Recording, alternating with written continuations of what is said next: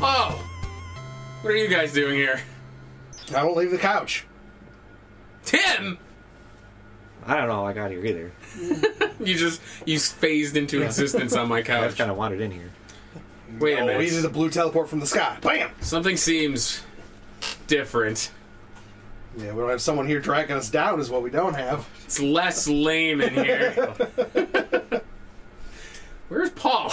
We kicked him. It's alright, we replaced Paul with someone a little more swarthy, in my opinion. Someone who knows how to talk about stuff. Ain't that That Paul has no idea. Because Paul doesn't know anything.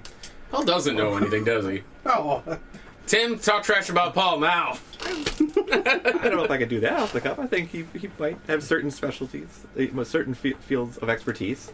There are no qualities. If you watch Power Trip, Tim, there's no qualities he brings to the table. anger. That's true. Well, maybe he's the Jekyll to your Hyde. He is the reason controllers get broken around here. Hey, it cost me money. That fuck. Oh well. That'll be it. That's a good way to punctuate it.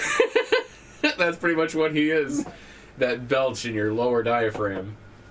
Upper diaphragm? I don't know. Where Doesn't does- happen Yeah. doesn't happen in your diaphragm at all. I don't know. I don't know people, things, Anatomy. anatomy. Burps usually happen in your stomach. As my brother, anatomy. Whatever. Let's get off the rails, baby! Oh, I'm not awake enough for that crap. No, yet. nobody is. Welcome back to the Power Trip Gaming Powercast! Ooh, yeah! Because God, already into Macho Man. Ball's not here to yell at me for it. No, I am! You're the worst. Yes! No Macho Man, no Sean Connery. Damn it. You leave me with nothing. Yes, it's another Power Trip Gaming Powercast. Paul's not here. We don't know where he is. But who gives a shit? The results are in from the polls. What are those called? Not field studies. What's that called? Survey? The test markets. Whatever they call. What do they call them? Nielsen studies? No. I guess if you're talking about for TV ratings, or if you're talking about, I don't know what he's talking about. are you talking about No, like political polling? test audiences. Is that what it is? You like show a product to a group of people and they they give you feedback. What is that called? Well, you can call it a lot of things. Surveys, test audiences, like... Either way, they don't like Paul. That's what I was getting at. They hate Paul. Yeah, I mean, the survey was only just us, so it doesn't matter. Yeah, I forgot to mention the survey was just 3 of us. It's not a very concrete sample size. No. The 3 of us speak volumes for everybody. It's an all-is statement. I view myself like the Chinese government. I have the vote of billions, even though they don't agree with me.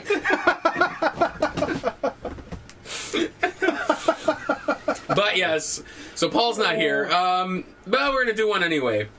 So I felt not obligated, but I felt this is the perfect time to talk about the Mega Man series. Obviously, because Tim's here. Hello. Tim is here. Hi, Tim. How you doing? I'm alright. How are you? I don't miss Paul at all. I'm not crying. You're crying. I mean, maybe on a subconscious level. I think you keep bringing it up. I do. I miss him. It's okay. There's no boxes of tissues in here for you either, so That's okay. suck it up, Buttercup. He'll be back. Absence makes the heart grow fonder. That's what they say, anyway. What about you, Kevin? How you holding up? I barely woke up this morning on time. Anything new with you guys? What are you guys playing? Go ahead, Tim. Well, lately I've been playing Dragon Quest XI-S on the Switch. I just got that myself. So I played it through on the PS4 last year, and I also have the 3DS version. But I didn't complete that one. But I've been making my way through pretty slowly on the new definitive edition. Haven't had a whole lot of time just because of work and everything else, but it's been great. I love the Dragon Quest series, so that's what I go through. And I have made occasional detours just to revisit Mega Man games because of course that's what I do. You are like a baby for crack. Crack babies. I That Sure. didn't make sense. I was trying to divert my attention, and it didn't work. You know that thing where, like, they say if you walk while you're like doing work, it's supposed to help jog your brain because your body's thinking about walking or whatever. Yeah, I tried that. It didn't work. My brain just literally shut off. You can barely walk and chew bubblegum at the same time without, killing yourself. So. Yeah, right. Well, what about you guys? What are you playing now? Well, Borderlands 3 came out, what was that, about a month ago, maybe? Yeah, something like that. I still haven't finished it, obviously. I get sidetracked very easily. But I've actually gone back to Tales of Xillia for the PS3. Because I love the Tales series. And it's one that I kept starting it like 3 or 4 different times. Where it's like, I'd play it for a half hour to an hour, I'd stop playing, and I just never came back to it. So I was like, you know what, I'm going to give it a fair shot this time. And I've given it about 4 or 5 hours, maybe. I like it so far. Was it something you had trouble getting into at first, or was it because of other circumstances? I think I just had trouble because before I played Xillia, I'd been playing like Berseria and Zestiria for the PS4. Okay. And it's weird. It's hard going from a system that has no magic points to a system that does. Oh. If that makes sense, you know what I mean? Yeah, I can see that. Actually, I think Tales of Grace's F was the same way. They had no magic Yeah, the points. TPs, no, the AP system or whatever it's called. So it's like you worry about running out of magic points and shit like that, and which actually I've found so far in Xillia that's not really so much of an issue. I've kind of never really lost MP considerably, so it's been alright. I like the story so far. The whole link system is a really interesting idea where you can link between different characters and they do things, different abilities and whatnot. I figured I'd give it a shot. What about you, Kevin? What have you been playing? Borderlands 3. I have 2 characters maxed out with a story beat. There's a shock. Well, yeah, I beat that one real quick. And I'm waiting for like the Halloween event that happens next week, this week, something like that. Really? And then I jump back to... After I finish those, I jump back to Ultimate Alliance 3 on my Switch. Didn't they just release new characters for that? They released Moon Knight. not long ago. They did Cyclops and Colossus, but then they just did the first DLC, which included Punisher, Morbius, Moon Knight, and Blade. I thought. yeah, Blade. Oh wow! So they did this whole like Marvel Knights line. Yep. So Is it? I assume that it's not free. it was part of like they have Season like pass. they have a season pass type thing. Oh okay. Yeah. Well, that's cool. So that's what and then kind of Diablo 3 here and there when I just don't know what else to play. Honestly, Diablo 3 is like your default game. Well, Diablo 2 was for I don't know 15 years. Yeah. So I've been on an irresponsible kick of buying a lot of games lately. Granted, this past time I picked up Dragon Warrior or Dragon Quest. What is that? 11. Yes, that one. And Alliance Alive HD for the Switch not long ago. Okay. And I picked up Link's Awakening, obviously, because I loved that game. It's And really adorable. It's so good. Yeah. I love the way it looks. I think it's just one where I was really sold on its visuals. I thought it was really charming. Yeah. And of course, Paul always gives me shit about it because I hate Link to the Past. Oh. Because I say it looks too... he looks like a hobbit. He looks like a hobbit, it's too cheerful and all that stuff. And then I love Wind Waker, and I love Link's Awakening's aesthetic. Well, and it was funny because you liked Link Between Worlds as well. I love Link Between Worlds. I do have to say that I don't find your reasoning consistent for those games, but you are free to have those opinions. But I to be honest, I think it's just because he was a Sega kid. No. That was his big thing. I absolutely love Link to the Past. That is actually personally that and A Link Between Worlds are tied for my favorite Zelda game. Those are the ones I can go back to at any given time. I think I've beaten A Link Between Worlds 6 or 7 times now, and then A Link to the Past is one I usually revisit once a year. So I'll just go back and play it. So I played it through this year again. I played it this time on my SNES Classic, and it's something that it's relaxing and nostalgic, but it's just fun and adventurous every single time. Like I love that game. Yeah. Well, I think for me personally, it's just because, and I think I've mentioned this before, it comes down to just, like, I feel like they tried to make a darker Zelda, and the aesthetic completely just did not translate for me. So it just didn't quite, like, the ambiance didn't make sense to me. See, I like that, when, like, the world is colorful, but, like, the story and stuff can be darker, and... I mean, I don't see it as really incongruent. I guess, the only criticism I really had was I think it had a kind of a poor translation from art to pixel in that. I felt like if you look at a lot of the promotional artwork and a lot of like the posters, like it's really gorgeous. Yeah. And when you look at how the characters, like they didn't really translate too well. Like Aghanim doesn't really look like how he looks in a lot of the art. And I know some fans have done projects to actually redo a lot of the sprites for that to make them look closer to how they should to their original designs. And that is, that's been really cool to look at. So I think that had they, had another stab at it, it could have been a lot closer. But even still, I thought that I hate using the word aesthetic a lot, but I feel like that's kind of something I would have to use. But I feel like that works really well with that, where it's, when the light world is really vibrant and colorful, and it's a nice contrast with everything really muted in the dark world. And I remember actually Link to the Past being one of the first games to really give me goosebumps when you start the game and it has it's the rain pouring down. Like that to me established mood really well that many games at the time didn't. And that was something where I was really little and I first played that. I was first like, wow, like this can really set a mood for a game. Like you get started and it's sort of ominous and like that there's a looming threat ahead, but you're not sure what to do and you feel underprepared. And to me, like that just set the tone of the adventure really well compared to the first Zelda. Yeah. Well, that was one thing I noticed the SNES did very well anyway. Like, because my two of us, obviously, like you said, I didn't grow up with a SNES. I had a Genesis. But the two games I remember most specifically, or most vividly, I get... Jesus Christ. Most vividly would be, like you said, the rain from the opening scene. And I remember that very vividly, and I remember being... It was cool. And the brooding music at the very beginning is pretty... Yeah. It's a very good... Yeah, I do It's a very somber, Yeah. like, okay, we're slowly going into this before...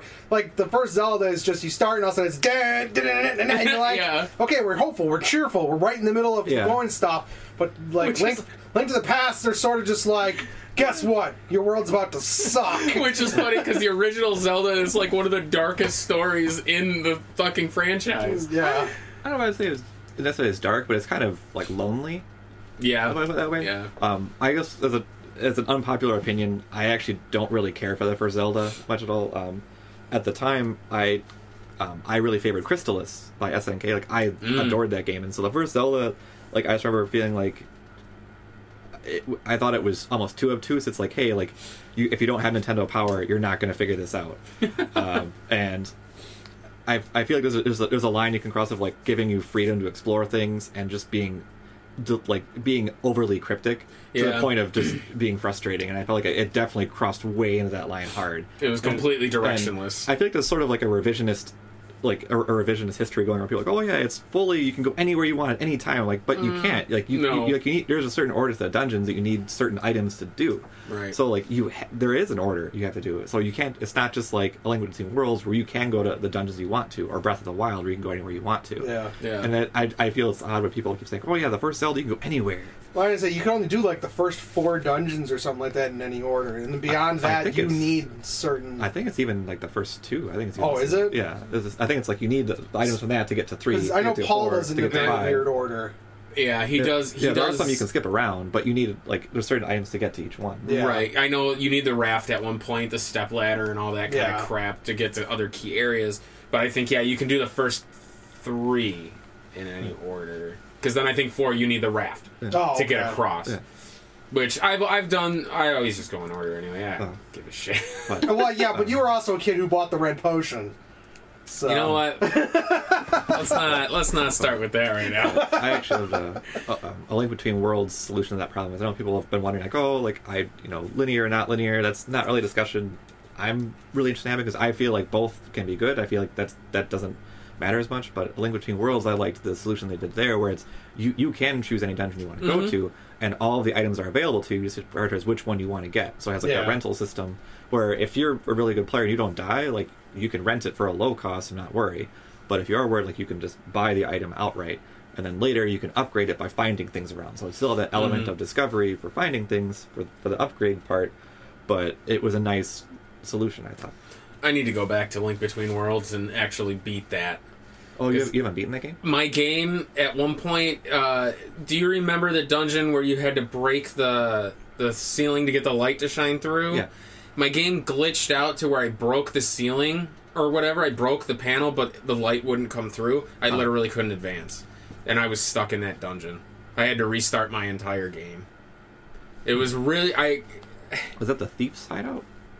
Maybe?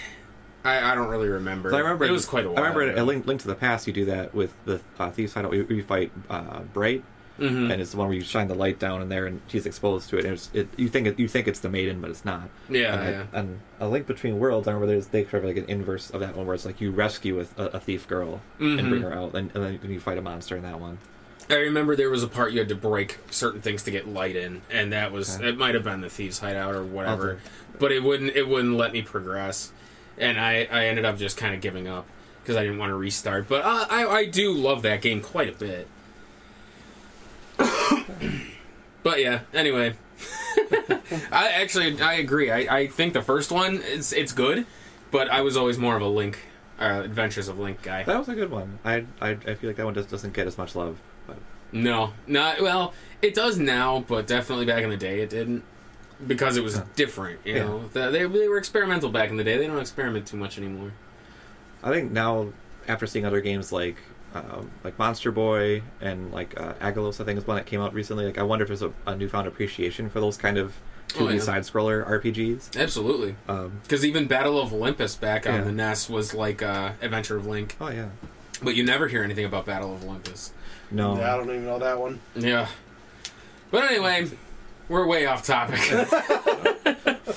We're talking about the Mega Mans. Well, it also is appropriate because it's October, so it's the 1 year anniversary of Mega Man 11. Boom! 1 year anniversary of Mega Man 11. See, I planned this out perfect. No, you didn't. I wanted to do this podcast episode, Powercast episode, for two reasons. One, 1 year anniversary of Mega Man 11. You didn't know. You don't know that. You don't know it. Get out of my brain! And the second one was because on the horizon we have the Mega Man Zero collection coming out for the Switch in January. Yep. Which I love. Yep. I love that series. Yeah, those are great. Yeah. I absolutely adore the Zero series. I like this. In my mind, it's really the only complete Mega Man series they've done. A lot of them have sort of left dangling. But Zero is like, it's one complete story, and it's really well done, and everything is just really fine-tuned, and it's wonderful. It's a really great series. Zero 3 is still one of my favorite games overall in the entire franchise, just because it's a really incredible story, and it's just great to there. But it's fantastic. It is, and we'll get to that. We'll get to that series. For now, we'll start with obviously where it all started. The original series on the NES, the original 8. Yep.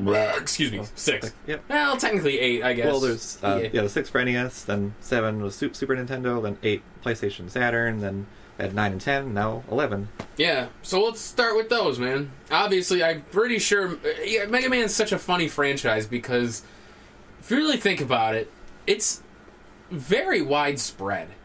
It is a very large IP. Comparatively speaking to like a lot of the other Nintendo IPs. Oh yeah. So it always baffles me that they kind of have shelved him for so long and how little recognition he gets for being such a powerhouse. I mean, you have the original series, you have the X series, you have the that huge Battle Network Well, series. Network Transmission, then Star Force. Yep. I mean, Zero and ZX. There we go. You have the RPG. You have I forgot about he's covered a lot of different genres throughout there. Like you've had a Mega Man racing game, Soccer. You've had a Mega Man sports game. He's essentially like a poor man's Mario. Nah, he's better than Mario. I agree. I personally think he's better than Mario, but I mean, I never really saw them in the same category. Even though like they're platformer games, they have a very different focus. Yeah. So I could always see them as going on like as. You know, at playgrounds growing up, it usually was like there was the Mario and Sonic debate going on, which I wasn't related to. I'm like, well, I like both those things, but for me, I was always a Mega Man kid. Like that's what I always loved, and so to me, like Mega Man was like this perfect like Saturday morning cartoon in sort of in game form where it was until they turned him into a cartoon and ruined it. Mega High. Poor Captain N. Yeah, the Captain N Mega Man was something else. Well, I was like, his own series wasn't too bad, but it's interesting. It's extremely it's very 90s. Whoa! So they had the Ruby Spears produced cartoon in the 90s, which is actually kind of funny.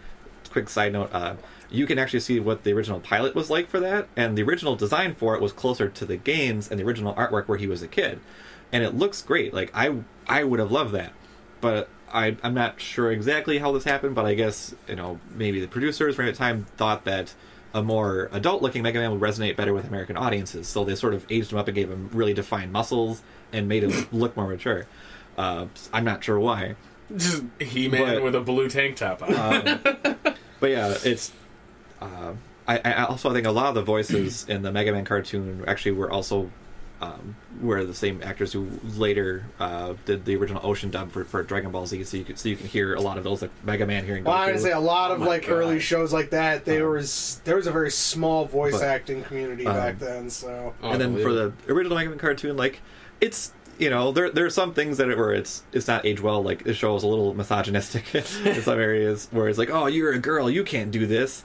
Get that broom. So that's a little unfortunate. But some parts are still a little endearing and funny. Like I think one of my favorite moments, which I think I shared with you around 4th of July, is when it's Mega Man and Proto Man facing off at the Lincoln Memorial. It's like, oh no, he's gonna blast President Lincoln, and Proto Man's like, ha! I knew you'd risk yourself to save Mr. Lincoln, and like it's just.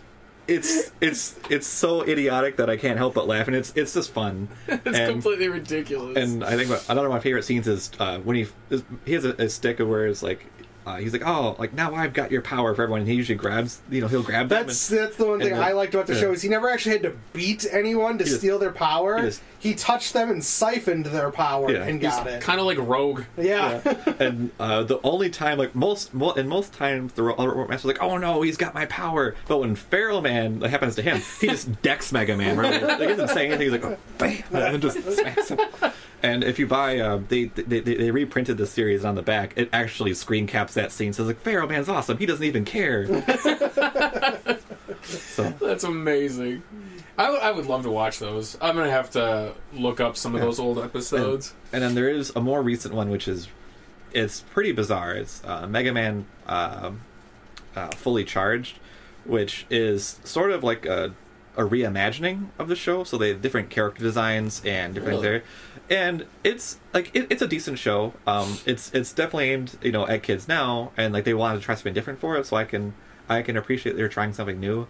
I feel like I would have liked it better had they kept to the more to the original character designs and everything. Mm-hmm. But it's not aimed at me. It's aimed at kids there, and they want to keep that going, which I can appreciate. Like for me, it's that like if more people can get into the series and more kids can and more adults can, like then that's great. I want more people to celebrate the series. Oh yeah, absolutely. Maybe it'll force Capcom to actually start doing more with it. Well, I think that they definitely are now. It's gone on a hiatus for a while, and I know Andy, you mentioned like you were kind of wondering like why it's been shelved, and I think that there is a kind of a clear through line of what's happened. Is like when the series got its start, it was pretty explosive, and it started off really strong and kind of carried through into the 90s.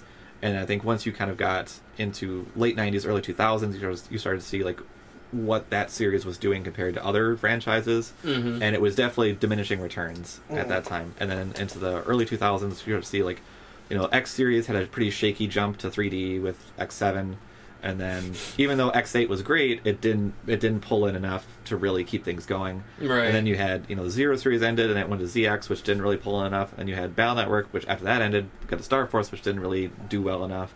So they're like, well, like we're not really sure what to do with this. It's not making a lot, and even though I would have loved to have seen more, like they were clearly not doing as well as they had hoped.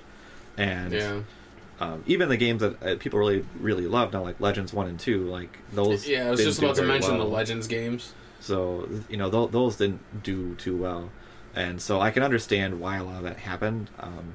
And then I think they've been clearly testing the market with all the merchandise, because that's been always pretty consistent, and it's been even better. And I feel like that's been pretty instrumental of like seeing if people are interested, what they want, and so I think it's definitely the right time for Mega Man to come I was back. say, do you think the failure of Mighty Number 9 helped any? I think so. Because like people were like, "Well, we really want this." Like the fans were like, "We want a Mega Man." So what's his name? Inafune KG. He went and made Mighty Number 9, and when the fans were like, "Well, this doesn't feel like scratch that itch that we had." Yeah. Do you think Capcom went, "Well, now is the time where we can actually capitalize on this and maybe start"? Oh yeah, I definitely do. I think that Mighty Number 9 clearly showed Capcom that people had a love for Mega Man and that they wanted it. Mm-hmm. And there are other games they had there, and I think that as a quick aside, like I think Mighty Number 9 could have worked. The show with like if you've played Mighty Gunvolt Burst on the Switch, like that's actually a really great game, and it basically is Mighty Number 9. They just redid it. Yeah, they rebalanced a lot. So I think it could have worked, but Mighty Number 9 clearly just had failed, and I think that showed them that people really had wanted this, and that had led to what they could do. Plus, at Capcom, like it's Mega Man was more than just one person. And know that Inafune KG he's frequently cited as the father of Mega Man, but it's always been more than him. So you have like Akira Kitamura and other people have worked on the series, and you get a lot of people at Capcom who are really passionate about Mega Man. So I think when you look at Mega Man 11 and how much heart and soul went into that, you can see like everyone else there loves Mega Man and they know it just as well. And so I feel like it's definitely in safe hands, and I was extremely happy with that. So I definitely agree with you that it's shown that there is a clear love for Mega Man on both sides of the aisle, with fans and the developers. Oh yeah, I mean, even I remember when they announced Mega Man 9. When that was coming out for, I think that was like PS3, Xbox 360 days. Yep. Like I remember the explosion was huge. People were like, "Oh, it's another numbered Mega Man. This hasn't happened in fucking years." Yeah. Well, especially because they went with like the style and stuff. They chose not to like force a different aesthetic into it. Yep. Yeah, they went right back to the beautiful little like Yep. It stayed with the original kind of art look for Mega Man. I also love that the promo box art for it in air quotes. That they did the intentionally bad box art for Mega Man 1 and 2. But when you actually play the game, it looks great, and it harkens back to 8-bit. And I do feel like Mega Man 9 is also, even though it's kind of regressive in a sense they did 8-bit, it was kind of progressive in the sense that it kickstarted a lot of these retro revivals that came later. It came way before Sonic Mania, was ever a thing, and I think it showed people do like these, this classic look, and Mega Man 9 is absolutely incredible. It's gangbusters. So, I fucking love 9. I felt like had 9 come out in place of 2, it would be just as revered as 2 is. Oh, absolutely. Actually, that brings me to a good segue here. What would be your favorite game in the mainline series, the numbered series? So in the classic series? 1 through 9. 10 now. I'm sorry. All right, and 1 through 11, I guess. Jesus Christ! I'd say it's right behind you, dude. Yeah, right? So it's really tough. I always waffle behind it, because growing up, my favorite was 3, because I love the music in it. I love Sparkman's music and Magnet Man's and Snake Man's and the Wily Castles, and that's one that I always loved growing up. But I've always waffled between Mega Man Powered Up, because that's an incredible remake and handles Mega Man 1 really well, and there's so much content and it's really fun. And then also Mega Man 5 for Game Boy, because that one's really cool, and it has an interesting twist on a lot of the Mega Man mechanics. Yeah, that one's really cool.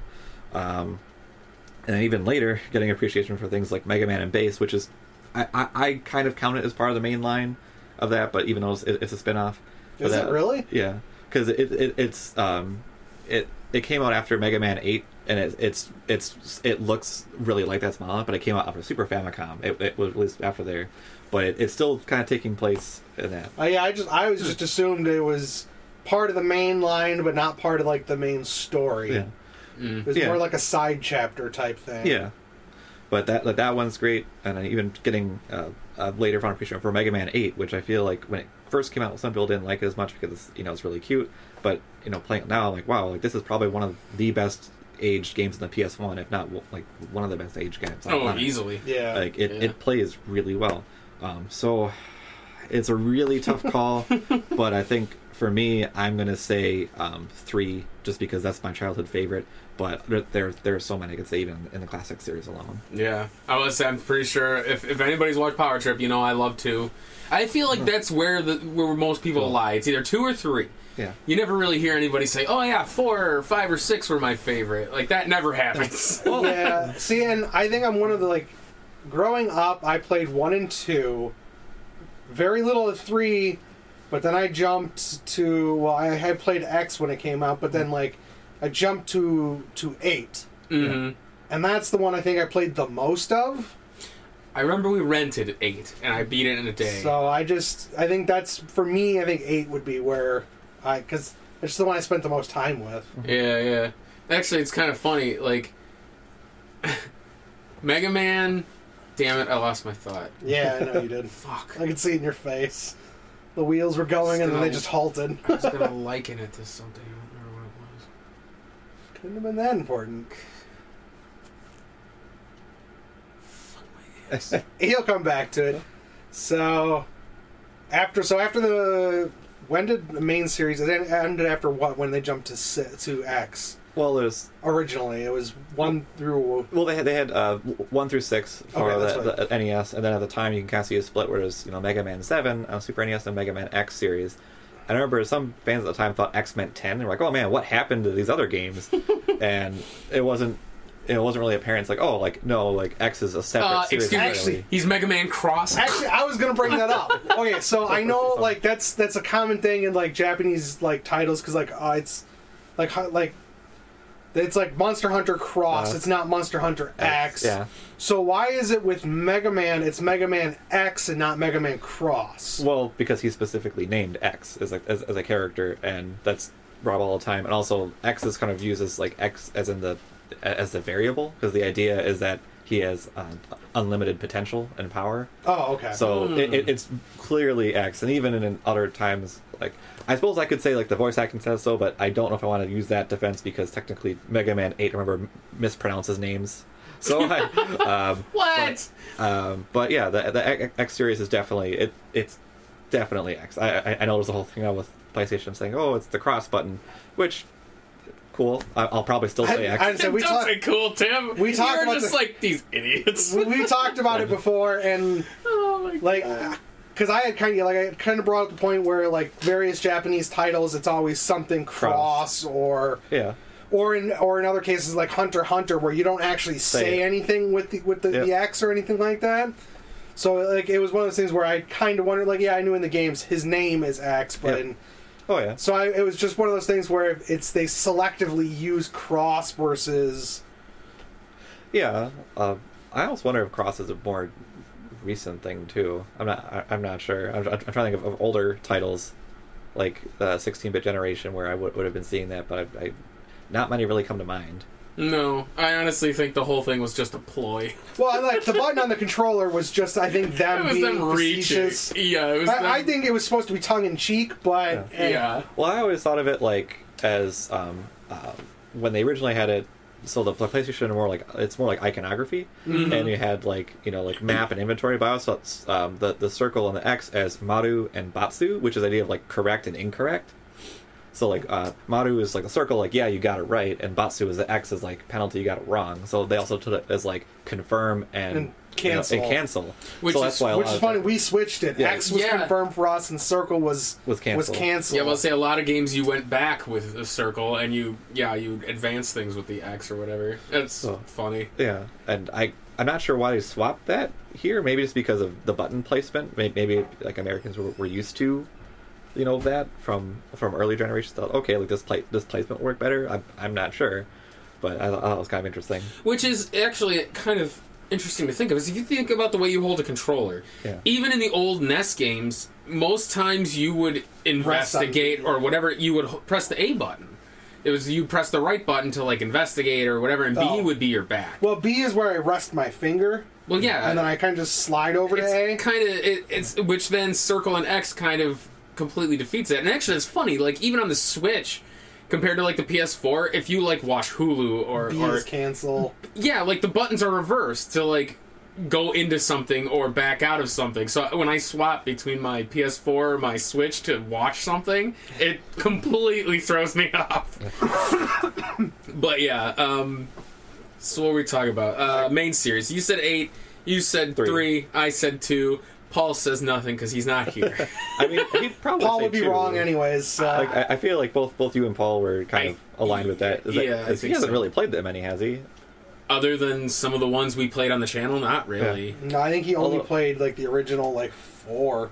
Yeah. And I do have to say, I do have to stand 4, 5, and 6 a little bit here. And I think those games have gained more appreciation as time's gone on. So I know when they came out, it was like, oh man, another Mega Man, and people would always complain that they were using the same formula, which I like that they did that. Me too. But I think now people are going back and replaying and saying, hey, like these are actually pretty cool, and they look good level design, stuff like that. Like 6, when you go back, the levels are really vibrant and creative, and the rush adapter I thought was a pretty great idea. Oh yeah. So I thought, when you go into that, it's cool. And Mega Man 5 actually is one of my favorite all-time stages, which is Gravity Man's level. I love Gravity Man. It's still really cool. Like I love it. I love the music. I love the boss fight. Like when you go in, like you're on the ceiling, he's on the floor, and he's tossed back and forth. That's the other one I thought it was. Like, and that's super cool. I love when they do that kind of stuff. Mm-hmm. Actually, I just thought of what I was going to compare him to. So, when we were talking about 2 and 3, and then skipping 4, 5, and 6, it's like people who say, when you think of people who have their favorite Pokemon games, it's always the original ones or like a farther one. Nobody ever says Gold and Silver was their favorite, which is the second. Well, I don't think so. But see, the funny thing is with that, like Gold Silver introduced some of like the Pokemon I like legendary wise, because the Dog Trio, I really like their designs. Yeah. Overall, the games I don't remember them as well as I remember like Ruby Sapphire. Right, but I think that's due in part to the graphical jump. I think that's part of why. I feel like I think Gold Silver kind of get overshadowed in that sense. I guess it's completely anecdotal, but I feel like in my personal experience, I have a lot of friends who have really loved Gold and Silver as one of their favorites and didn't get 3 as much as they couldn't transfer things, and they kind of fell off. Really? For Gold and Silver, it introduced a lot of other things like a day and night cycle and different schedules for Pokemon. The phone. And it introduced the phone system. And there are a lot of just really great Pokemon in that one. It launched Dark and Steel, even though the types were so rudimentary at first, just because the movesets weren't quite developed enough. It's still, it kicked off the 2 extra types that, Jesus Christ, they hadn't introduced another type until, what was that, X and Y, when they introduced the Fairy type. It had been, several generations before they even put in another one. But, actually, it's funny, we had just had this conversation last night about how Pokemon needs to change their formula, and I was thinking I kind of equate Mega Man, the original 6, to Pokemon. I like the original 6 a lot, actually a lot of the series in general, just by the fact that you can pick up any game in the series and it's familiar. It's the same idea. You fight the Robot Masters, you go kick Wily's ass, you can do the stages in any real order. It's such a... They're different, but still the same. Yeah. And it just, you get such a home feeling. This is familiar, but still relatively different. I'd say my big difference, the big difference that for me, for Mega Man, the main series can stay the same.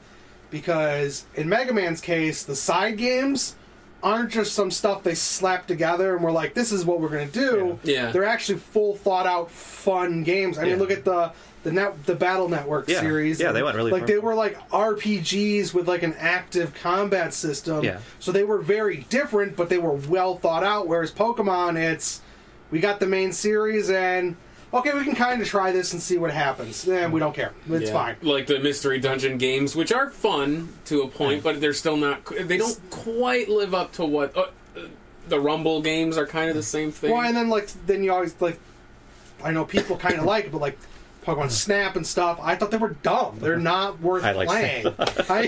Snap was interesting. It's relaxing. Snap was interesting in the fact that you got to see Pokemon in their in a natural environment and moving. Just that's why Stadium kicked off so well. Snap just seems like a glorified tech demo to me. That's fair. Yeah, I feel part of it is a lot of people who aren't who don't want a really intensive game experience. It's something that's kind of just like fun and relaxing in short bursts. Yeah. And I'm always up for that. For me, like I always like when they can get a little weird for those. So for the X series, like or for the Mega Man games, I like when they tried other things. Like there's been Legends and there's been X and there's been Battle Network and there's been Star Force. So I like their approach to this. So that they keep a consistent through line for each series. So Mega Man, you kind of know what you're getting into. X, you know what you're getting into. Yeah. And then they'll have spin-offs of those to try something unique. And you'll get like a racing game or a soccer game or like an arcade action game or like a turn-based RPG or this. And it's been pretty cool. Like when Network Transmission came out for the GameCube, I really liked that. I love to see that. That's what I'm looking forward to playing on the channel. It's a side-scroller RPG, like you mentioned earlier. And I think that one also, when it came out, it was panned pretty hard by a lot of critics. I remember it getting pretty middling reviews, but I think it's gotten a little bit of a cult following later, just because it's unique. It still looks pretty nice. It wasn't really well localized, but I thought it's pretty great. And I didn't know, like, apparently there are more games like that. There was a release on the Wonder Swan that was that similar style. It was Rockman EXE-WS, which I imported that. Oh, I haven't seen that one. And that's basically the same kind of game, where it's a 2D side-scroller set in a Battle Network series, where it, has that. So, like, it's pretty cool. That's a series I want to get into, is the Battle Network games. I've always heard a lot of really good things about them. They're some of my favorite Mega Man games. Yeah, I really need to get into those. I feel like every Mega Man fan has their favorite. Some, downplay others. Like, I feel like some of the classic fans don't like Battle Network, and some Battle Network fans don't like the other ones, but in general, like, they all really have, like, their passionate followers. And the Battle Network series, I think, it really went with something, and it still stands. Like, I don't know many other games like Battle Network to this day. Well, and see, that's like the one thing I kind of like that Battle Network does is it kind of incorporates a little bit of that like collecting mentality that like Pokemon has, because you have to get the battle chips that give you the different powers. Because without them, the game gets kind of hard. You can upgrade Mega Man's like base stats like a little bit, like his damage, his shot speed, and stuff like that. But then like the chips give you all the really cool powers. Like you have the gun where it's a bigger gun, it shoots a stronger shot. You have grenades, you have the swords, you have the different elemental abilities. You have the ability to break the floor on the opponent's side so they can't use that square for a little bit. Oh, wow. So you can there's actually strategy to it. It reminds me of the grid battle in Enchanted Arms. Okay. Where it's it's each side has the 9, and it plays like that, but instead of being turn-based, it's full action. Everyone's moving constantly. You have an ATB gauge that fills up, so that as soon as it fills up, you can swap in more chips and stuff like that. And each chip has a certain number of usages per fight and stuff like that. So that's cool. Yeah, I think I have the first one. It's gotten more they added in more things as the games went on. They added cross soul and fusion, and you could take different forms. So you could do things you could use Guts Soul, so you become you have Guts Man's abilities, and you actually change your look. Really fun. And they had the Beast Out stuff, and Battle Network 6 I know is really is especially well liked by fans, and has the Beast Soul abilities.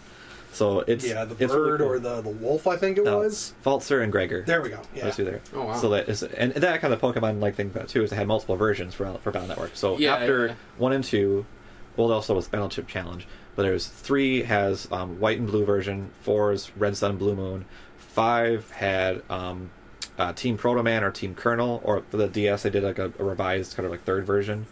And then 6 has Beast Falzer or Beast Gregor. So they did that, where it's multiple versions. And that continued with Star Force, where they did Pegasus, Leo, and Dragon. And then Saurian and Ninja or whatever. Yeah. Well, I think it wasn't 3, but then they changed it to 2 for Star Force 2. And it's Zerker X Saurian or Saurian X Ninja.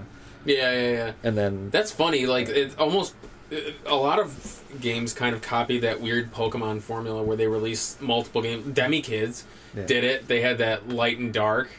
Damn it! I had another one just on the top of my head like that. The little difference is in the Mega Man series, it actually slightly alters the story a little bit. That's cool. See, Pokemon, it's okay. We're the same story. We're just going to encounter different things. We're going to fight a different group. The Mega Man games, they actually have slightly different stories based on what you're going against. That's cool, though. I like that idea. Yeah, especially in the later ones, because in 5 and 6, you know, with Team Proto Man or Team Colonel, and 6 with different beasts. So like, it does change it up. I'm definitely expecting we're going to see a collection of those. I see. As soon as the collection if it comes out for Switch, I'm done. I'm buying that immediately. I'm about to say as soon as not as soon, because I'm pretty sure you can. I'm gonna pre-order that the X collection or the Zero collection. Yep, Zero's for the Switch. Yeah, I really want that. Yeah. But so we'll move on from the classic series because we're kind of already done it. Like I said, we go on tangents. If you had to map out the timeline of our PowerCast, it's like, yeah, it looks more like a. I can't describe it. It looks like a toddler with a marker just going in circles. Really? And then just one straight line through it for some reason. We'll move on to the X series, which I'm pretty sure is higher acclaimed than the original series, I think, to most people. So, obviously, I did not have a Super Nintendo, so I don't have quite a penchant for the X series. I do like them quite a bit. I love the idea of them. I mean, you played X4, though. I did have X4 for the Saturn, which I love. I love that game. Yeah. And I did play X quite a bit when I got older. But like 2, 3, 5, and onwards, like, no idea. Yeah. So when we play X3 later, I'm going to have no clue what's going on, even though I have it. Yeah. Well, I have it digitally, but that's not the point. I just say, like, yeah, I grew up renting X1 and 2 quite a bit. I think, like, X especially, I played them up until 7, because I didn't quite like the feel of it. I know Tim's always told me I need to go back and replay 7 and 8. And, I would say play 8. Yeah, that's funny. I have many feelings about the subject. Like, but like the one thing I really liked about the X series is when they started introducing almost the different forms he got, like where you could stand on. There was the ninja one or whatever where you could stand on spikes. Yep. There's the one when he doesn't slide on walls anymore; he sticks to them. Yeah. So you got these like different forms that give you different abilities. And the armor sets was always something people loved about the X games. That it made it feel kind of like an RPG in a sense, where you're finding these cool secrets to power up. Yeah. And I did love as it went on. They had more. So I would say X1 has the standard armor set, just the one you can find. There's an additional power up, and X2 had an armor set with additional power up.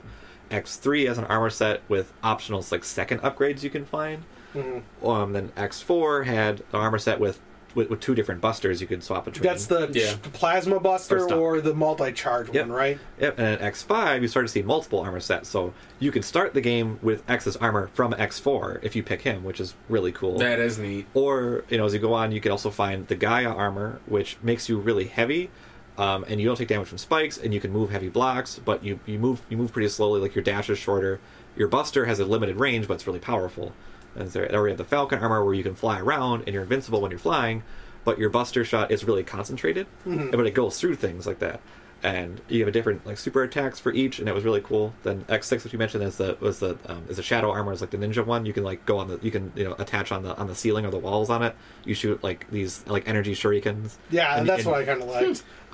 And that also had the blade armor for that one too, where you could do like a specialized air dash, and that one was pretty fun. And X7 ditched the multiple armors that only had one, and then X8 went back to multiple armors that had the Hermes or Icarus one, and plus there was like a neutral base. Well, and then I know some of the X games also had like the codes that you could put in for like Black Zero, and then like the ultimate armor that has like unlimited uses of the Giga Crush or whatever. Yeah. But, and they looked slightly different than if you got the armor through the game, which was kind of interesting. In X4, if you do a code, I believe for X, it's circle twice, left 4 times, L1, R2 start. God, I don't remember off the top of my head.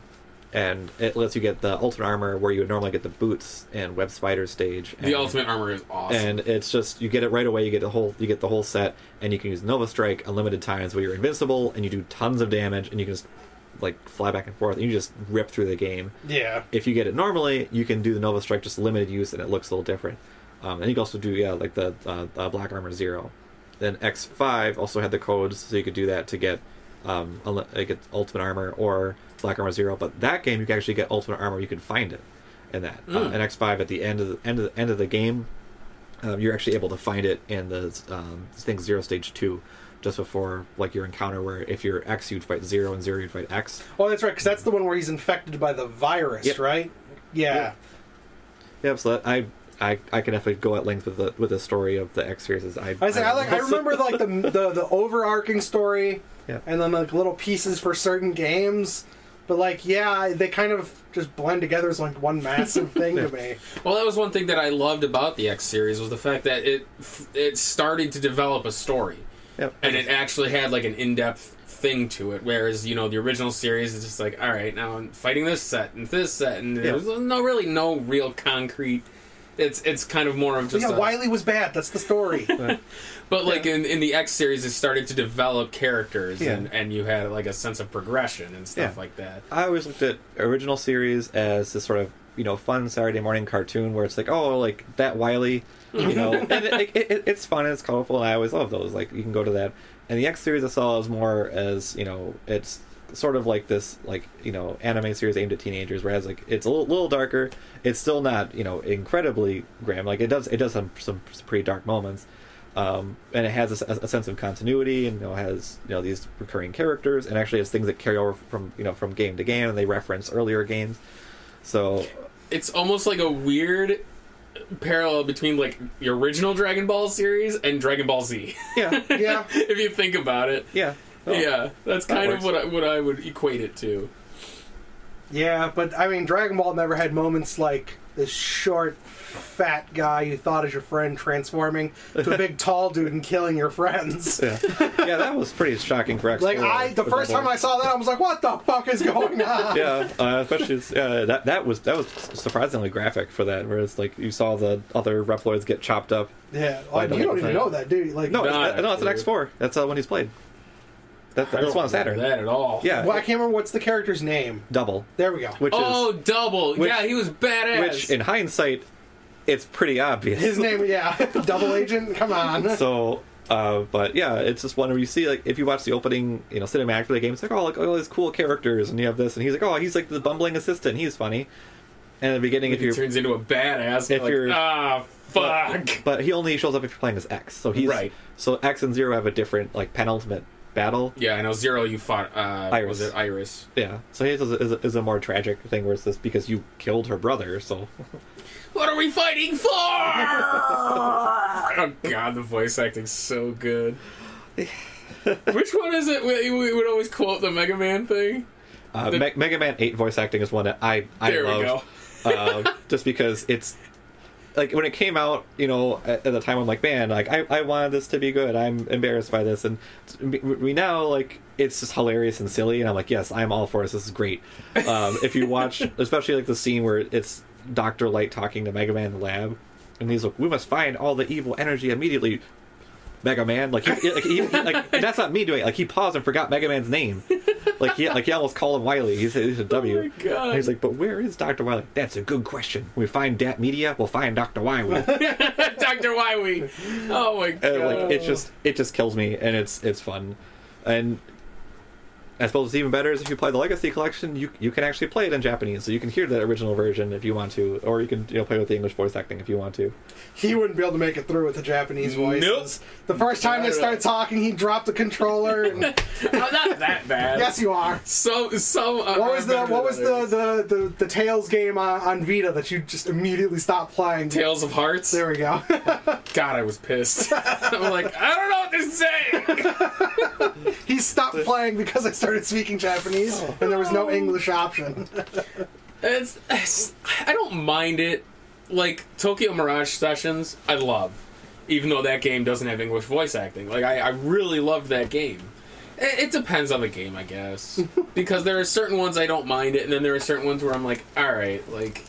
I think, wasn't your big put off that you didn't know what they were saying in the middle of battle? Yeah, they would have these quips and stuff that they're saying in the middle of the fight, and there's obviously no subtitle for it in the middle of a fight, so I'm like, what the fuck are you talking about?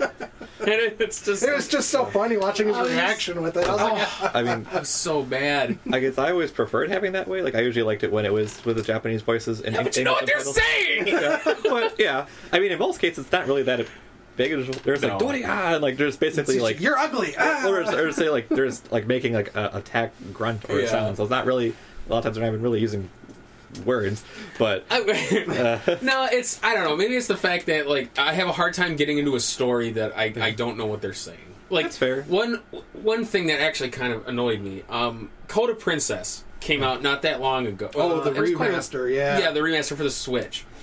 I loved it on the 3DS. It was really, really good. So I'm like, all right, cool. I picked it up for the Switch and everything, and on the 3DS, it was English dubbed. It was I think Atlas did it on the 3DS, and I think Nicholas did it on the Switch. The team who did like, or the people who did like Cave Story and ones like that. And so I'm like, okay, cool, this will be neat. And I plug it in for the Switch. Nobody's speaking English, and I'm like, what? How did this happen? Like, it's already been in English, like English voice acting and everything on the 3DS, and maybe they couldn't get I think it was the translation thing for. So I don't know. But anyway, I like played it for 5 minutes. And I'm like, I can't do this on the Switch. By the way, you need a copy of Coda Princess for the Switch? Sure, you're gonna have it. Okay, cool. Which is sad because I loved that game. It was like Guardian Heroes was for the Saturn. I think a big thing was just it was a rights issue. I think probably because usually when a studio translates something, they own that particular translation. But like you just can't do it. Like, it's already been in English. Like, it's already translated. Just fucking get some different voice actors to do it. Like, it annoys me. But like, as far as like games with Japanese, like the Tokyo RPG Factory or whatever that does Lost Sphere, I Am Setsuna, none of their games have ever been English for voice acting. And those games I don't mind. Oninaki and those, they're really, really good. But I can play those. I don't know what it is. It's just something about, I don't know. It's very strange to me. It feels to me like in this day and age, there's really no reason for it. You know what I mean? If you're going to bring it here, bring it here. I mean, it is expensive, and I mean, it's something that does take time. Like, I know a lot of fans, like, when a game comes out in Japan, that's something that they want here right away. Mm-hmm. But there is a lot that goes into that, and it's something where if you want a good localization, like, it's going to need time, and it's going to need money, and it's going to need people to work on it. And I know a lot of fans like, oh, like, well, just do it. But yeah, like, there's a lot that's involved to it. Like, Legend of Heroes series, some people wanted, but that's extremely lengthy, and they were pretty short staff. And like, I think, what was it?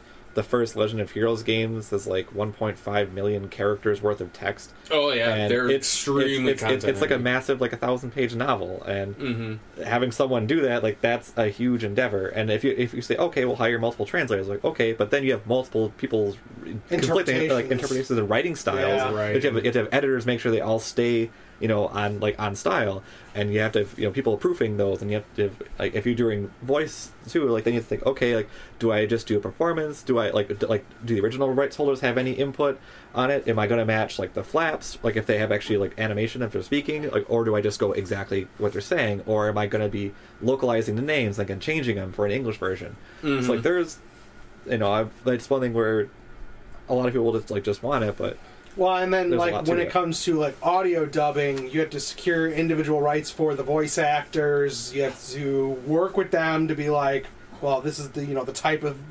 It's not just here's the paper, go read it. It's right. It's a whole vocal coaching type thing of this is what we want you to sound like. This is what the character's doing, and so. Well, don't you think a game would have just a bit more success here if?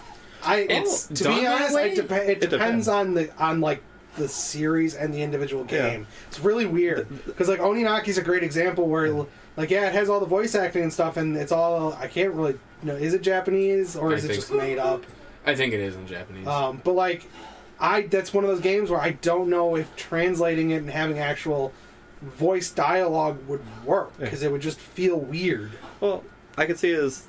In one sense, it goes as a cost thing. Like if I keep the originals, and I know if I can keep the original voice acting, and I don't have to dub it, that saves me money. Yeah. But on the other hand, too, you can also look at it as far as like demographic and what they're looking at. Sometimes, I I think in the 90s they didn't see there's a market for it, but now I think people do have a market for having things in their original language. Some people want that, which I usually do. Like I like foreign films, I like things that are subtitled, so I like seeing things in their native language.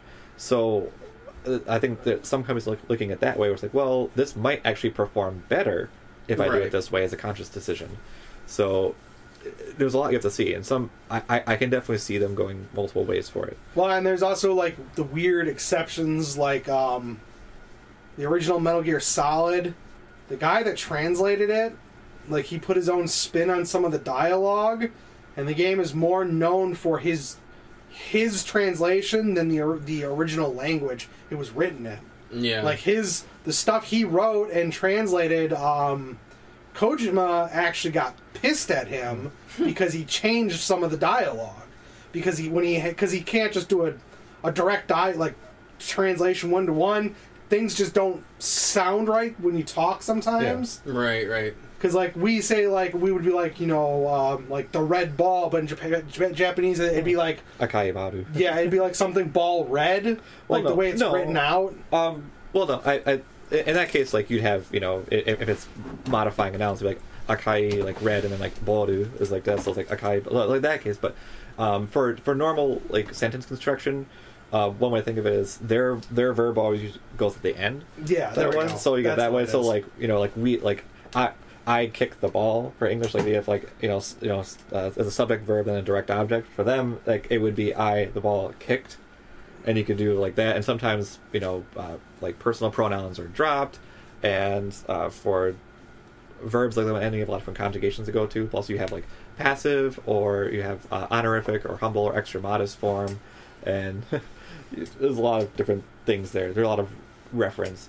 Yeah. So like I have a video. I'll have to have you watch it one of these times. But like the translation, like I said, for Metal Gear Solid, like the guy had to change enough that when Kojima finally went back through and listened to it, he was pissed. Yeah. Like, he was not happy with the translation, but the translation is the better known, more accepted version because it is just a better quality, surprisingly. I don't know. That's why I do really like games that give you the option. See, I prefer dual. The Japanese or the English. I always like that kind of stuff. You also think of space constraints too. You got things like it's especially so in earlier games, but even so, it still carries to today, where you have if you're subtitling like for video, you have a limited space on the screen for a limited time to do those things. So you might have like 40 characters across for however long they're speaking, and if they're speaking quickly, there. Plus, like, what if there are signs or there's things in the background that people would want to see? Yeah. And for games, you have like text boxes, but like you have a certain scroll speed you want to go through. And you have certain things there, and you're like, okay, I can't bloat the language too much, then I might make the text small to fit, or that, and yeah.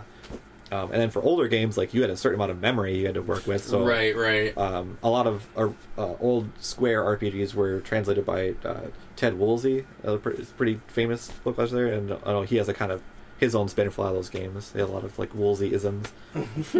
But a lot of things were truncated just because of space constraints. So, if you're playing, Final Fantasy 6 or 3 on Super Nintendo, like, there are a lot of things that are kind of trimmed down just so because they have to fit those text boxes. Yeah. And then time constraints for translating too. Yeah.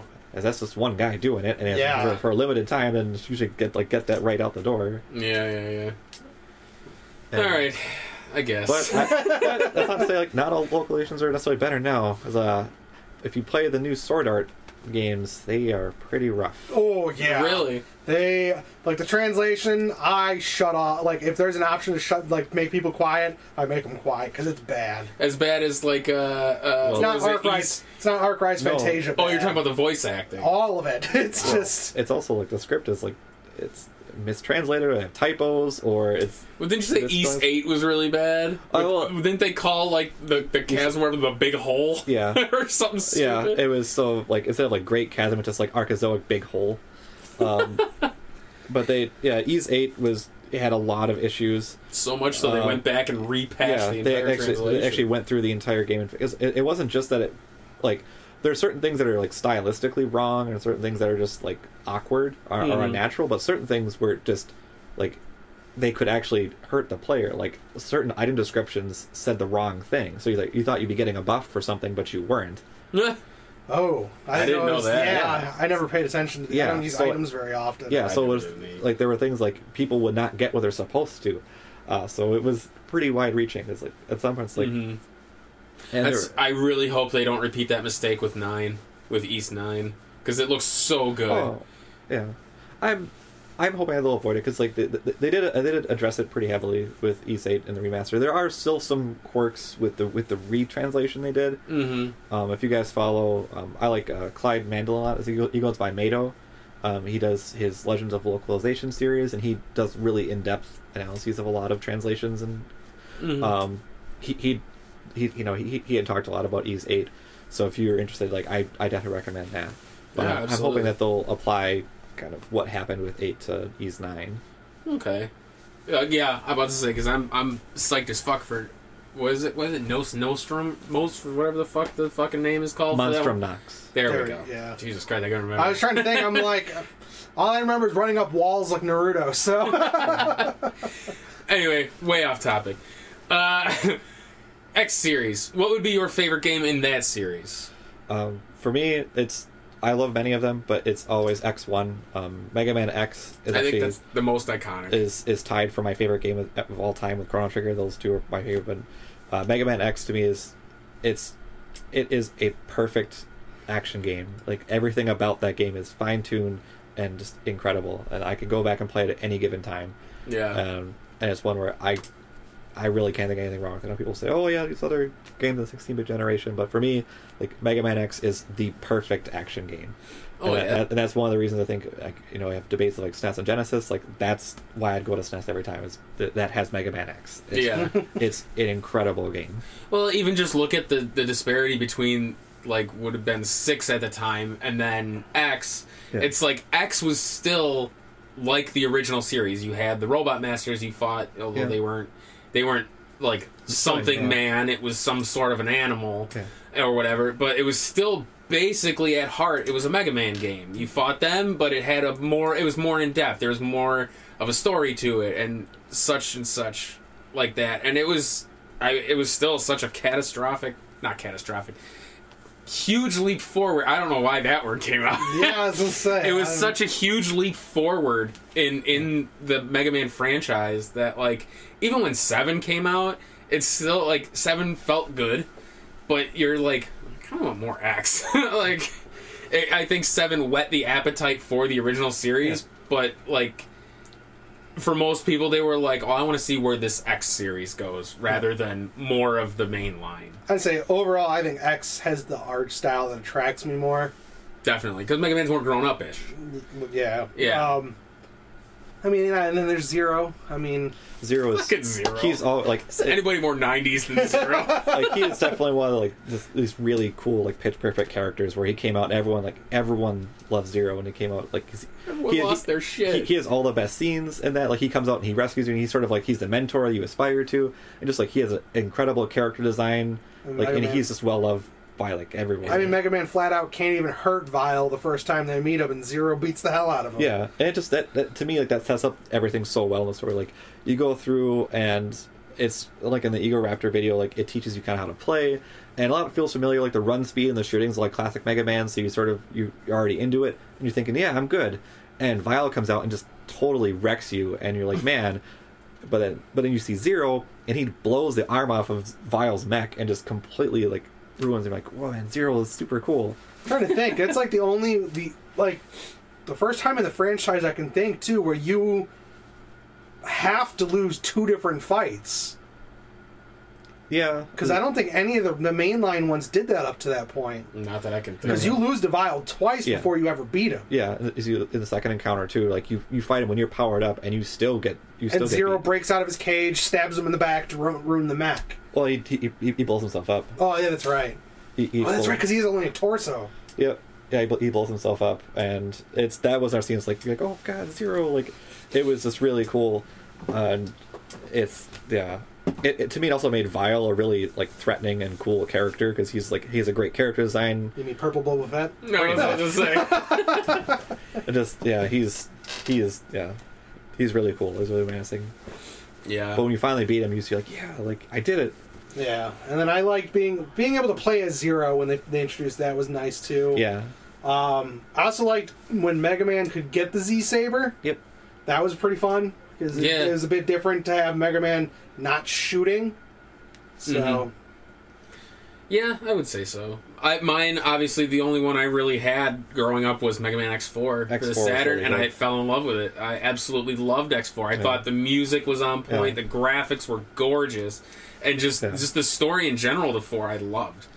I liked the whole idea of the Colonel and the thing. I have to say, though, the only real thing I hate about the X series, I hate Sigma.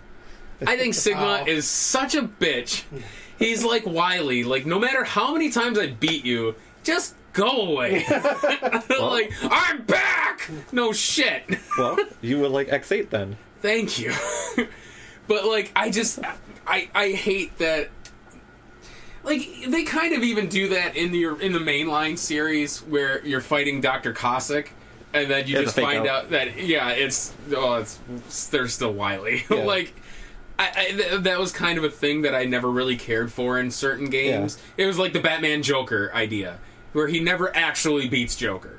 Like, Joker just magically comes back. To be honest, I think Joker has a better dynamic, though, because he's more tied in with the overall stuff. Sigma is like, I'm there, and I'm just kind of a thing. I'm gonna fuck with this! To be honest, in some of the X games, it felt like Sigma was a placeholder for another villain for them to design. Well, and then they just they were just kind of like, screw it, we'll just leave it as Sigma instead of actually making a new villain. Team Sigma blast off again! Yeah. But I mean, I understand the point of him with like the whole Sigma virus thing and how he corrupts people, but it's just, I don't know. I'm always ready for the next villain, I guess, and X kind of never delivered on that for me. But I still love the series. I think it's great. I guess there's a few things I'll share for that. Like, there are a few times when they do kind of subvert that a little bit. Command Mission is a different villain for that one. Also, X8 actually does a reverse kind of fake out for that, where you think it's Sigma and it's not. That's true. And that one where it's Lumine, who's one of the new generation Reploids, and he basically is like, yeah, like, if Axel can transform, we all can transform. We can turn into him. By the way, we can all transform into Sigma if we want to. Yeah. But it's Lumine's like, yeah, no, I don't need him. Like. So they go there, and I do like how a lot of fans have gone that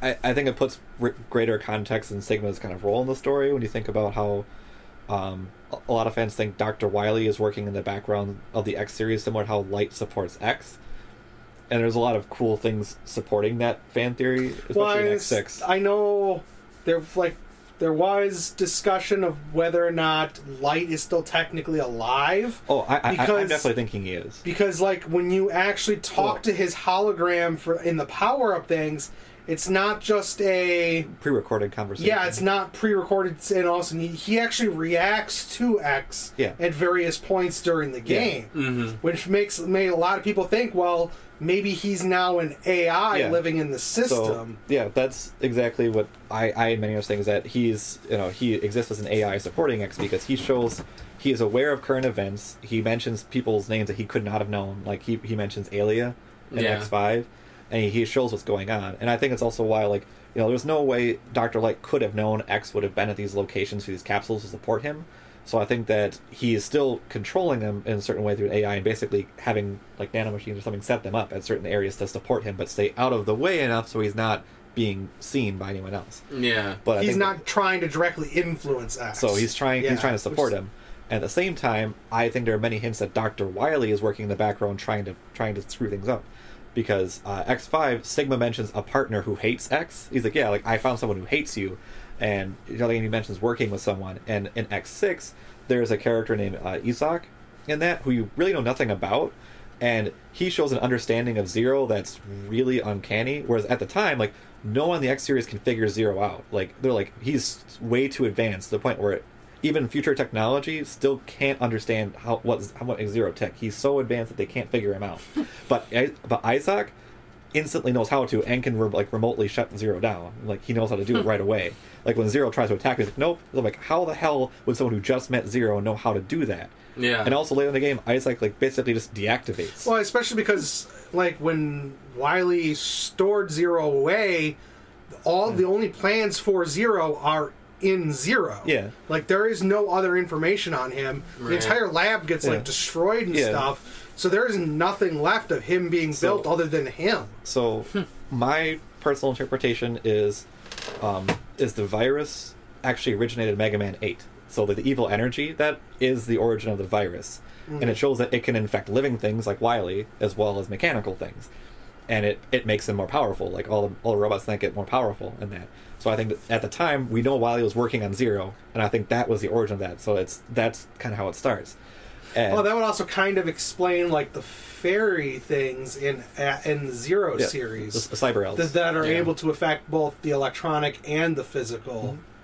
Oh, yeah. And then at the time, I think that Wily was working on Zero as his masterpiece, because even Base knows that he's working on it. He criticizes Wily all the time for, like, no, you have me, like, why do you need him? And Wily's like, no way, like, this is going to be way more powerful than you. Some people think that Zero woke up and killed Wily, or that I'm not sure if people, go to that idea or not, but in any case, I think that Wily had passed away at some point, in my mind of old age, at time, and Zero was still in the capsule, and Wily was still supporting him as an AI. Like, he uploaded his consciousness to do so. And at some point, Zero is active and is roaming around, but he's not complete. He's not finished. Because if you look at how Zero looks in X1, he has, like, the rounded shoulders, but all the designs you see in the classic series, he has the squared ones like he does later. Yeah. And he has a sword and everything. So I think that he wasn't actually finished at that time. And in the flashback scene in X4, when he fights Sigma, partway through the fight, like, Zero is clearly winning. He's going to kill Sigma. Like, he's ripping him apart. And he just suddenly stops, and there's a W insignia. So I think that Wily's like, oh shit, he remotely accesses Zero. He's like, oh no, he's up. I gotta fix this. He doesn't know he's fighting Sigma at the time. Like, he didn't do it to, like, why would he care? He wouldn't want to save Sigma. He doesn't know him. So I think that he just remotely accessed Zero at that time and tried to fix him. And basically, like a computer, like, Sigma hit him and knocked him out and fucked him up as he's trying to reboot. So he basically corrupted it. Yeah. So that's why he woke up different and forgot it. And I was like, shit, like, now I can't remotely access him now. Like, something happened. So I think, and also at that point, is that evil energy in Zero transferred to Sigma at that time as well. That's the stuff. So 8 is the one with Duo, right? Yeah, Duo is basically intergalactic space cop. Yeah, and there was that. Was it like the goo or whatever? What the fuck energy. was it? Yeah, it was like space energy. Yeah, Mega Man 8. A lot of the Mega Man games deal with things from space. Yeah. I think I'm going to say I know that becomes prevalent in the Star Force series. I think it is, where it's the XM waves, the living energy waves from space that started infecting everything. Yeah. So that one's a really weird Mega Man too. So that one, like, Mega Man it's FME. Yeah, he's an alien that alien. Fuses with a kid and becomes that Mega Man. Yeah, it's interesting. He's kind of cool. I like his design. It's Omega Zis is the name for it. He's like a weird, like, blue alien cat thing. Oh my god. Yeah, it's weird. It gets a little weird, but it still keeps the whole, like, the other influence coming in. So. Oh yeah. But anyway, I thought that at that point, like, that's kind of happens to Zero. So when Zero dies in X1. In X2, it was the whole thing about getting his parts back, and there's these counter hunters. I think that at the time, like, when you get his parts back, he looks more like how he's supposed to. I think that they were acting under orders from Wily, or that Surgis, one of them, is Wily. Yeah. Because he even mentions, like, a memento of Dr. Light. Like, he mentions things that he should not know. Yeah. And I think that what happened is they got Zero's parts, repaired into what he was supposed to be, thinking that they would be able to get him. Because in one of the scenes in X2, if you don't get Zero's parts, you fight him. Oh, that's right. We didn't do that in our playthrough, I don't think. If you get Zero's parts, he's on your side and he destroys a copy. But if you don't get him, like, you have to fight Zero. I remember. Yeah. So, like, they want to get him. But Zero, I think, was basically able to resist more. He's like, no, like, I have my own personality. I have my own identity. Like, I'm not going to let you do this. And Wily keeps trying to bring Zero to his side up to X5, where he actually Zero's infected again with the virus or the energy. And in one ending of X5, he can become his Maverick form again, where he's really powerful, and you see him like floating with like evil energy, and you have to fight him. So I think that's kind of what it's building to. Fight too. Yes. He's hard. And then and if you're playing as like X and you encounter Sigma's like, oh, like, you know, I have a partner now and I have someone who hates you. And I'm like, okay, like that's a pretty clear signal, like who this could be. So I always like that where they don't explicitly show you that. There's a lot of like flashbacks and things, and so a lot of fans can lead to that. But that's my interpretation of that. Well, it makes as much sense as anything else. Well, yeah, and I didn't say it's also one of those things where it never really made, like, okay, yeah, I get the whole, like, Reploids are better than normal humans, basically. It's the entire concept, like, with Skynet and Terminator. Yeah. It's, we're more advanced, we can do better, humans are beneath us type, like, mentality. Not to mention humans treat us like garbage. We're disposable to them. Yeah. So, like, I get Sigma's whole, okay, yeah, let's, you know, make this utopia for Reploid type stuff, but at the same time, it's just one of those things where it's like, go away. Well, that's what I kind of liked about a lot of the... I think it was a lot in the X games where... where was I going with this? I don't know. Where they kind of... Yeah, they had like an uprising of some sort, where they're like, hey... Or don't they just... Isn't there a part where they tell them flat out, like... Actually, it mirrors... iRobot's like original story quite a bit. Yeah, where like once they no longer serve their purpose, they're essentially just destroyed or abandoned. Or they do in the classic games actually. Mega Man 9 is Dr. Wily appeals to the robots like, hey, you have an expiration date, and like you're going to be recycled. Yeah, because there was one I like that where some of the robot masters weren't exactly like they're not bad. They're just. Well, that was kind of in the original one, wasn't it? In the original they have too. So the original series they have a limited AI. Like they don't have complete free will. They have to act within their program, but they do have personality and they have a pretty wide range. Yeah, and they do it a lot, like in the comics. Like Needleman says, like, I don't want to fight you, I kind of have to, and he's like, I'm built this way, I don't have hands, and like he's really upset. And he's like, my parameters like destroy Mega Man, I don't have a wide range, and like he basically begs Mega Man to kill him in the comic. So it gets really dark. Needleman should just one-shot Mega Man anyways. Spike! It just, Needleman's like, he's like, hey, like, just take the shot and kill me. And I'm like, wow, it's really... I also like that the comic actually provides a nice explanation for why Mega Man doesn't like to hold on to powers. Because he feels excessively violent. He feels like, I know, like, I have too many... Like, I am too powerful at this. I don't like this feeling. Because he's a kid. He'd rather, like, spend time with his family and, like, it was like he does not want to. He wants to play soccer. It's not like Metroid. It's not like Metroid where she's just like, I'm super all powerful. All right, go away. Guess I'll just go back to the regular Varia suit. And in X's case too, like he's a pacifist. You know, he would rather probably like read or like, oh, he doesn't want to. He doesn't want to do this. Well, that's why I think when he's in the Z series where it's the AI supporting Zero. Yeah, he's the just the energy that you see. X is very different personality-wise than what he used to be. Yeah. I assume Zero kind of falls into the same relative timeline as, like... Far into the same year. So it's classic X Zero. And it kind of goes with, like, 100 years or so of each other. And then it goes to ZX after that, and then way ahead to Legends in one timeline. Does it really? Yeah. I didn't realize Legends was basically that far ahead. It's like the whole like Hyrule getting flooded type thing. Yeah. I will say because in Legends aren't they all floating islands or no? It's mostly water is the world, maybe that and there are certain islands around, and it's that's set thousands and thousands of years afterward. I haven't played those in a long time. But they reference earlier events to make you think they could be talking about things like Legends 2 mentions how there was a place called Elysium, which was a utopia. And that's the place X like mentions in the series that he wants to make a place called Elysium, which would be like a haven for everyone. Yeah. So I think that he did it. And there's a master they show in Legends 2, which looks like Zero. He's like wearing a robe and long blonde hair, where he's like a benevolent leader to this. So it makes you think like, okay, like maybe that had happened, and Zero took over like this mantle to lead it for X. And they even have it. Like Legends talked about like purifier units who kept the peace, which sound like Maverick hunters. Mm-hmm. Yeah. Essentially, cops. I'm gonna say, to be honest, the Mega Man games have a better timeline than Zelda. Oh God, yes. And a much better timeline than Kingdom Hearts. That's just... Yeah, Kingdom Hearts timeline is pretty much just a tic-tac-toe board. We had to spend nearly 8 hours to learn the story for Kingdom Hearts from someone who supposedly understands it really well. Yeah. Yeah. Well, we'll touch briefly on the Game Boy series. Now, those are basically... They're basically versions.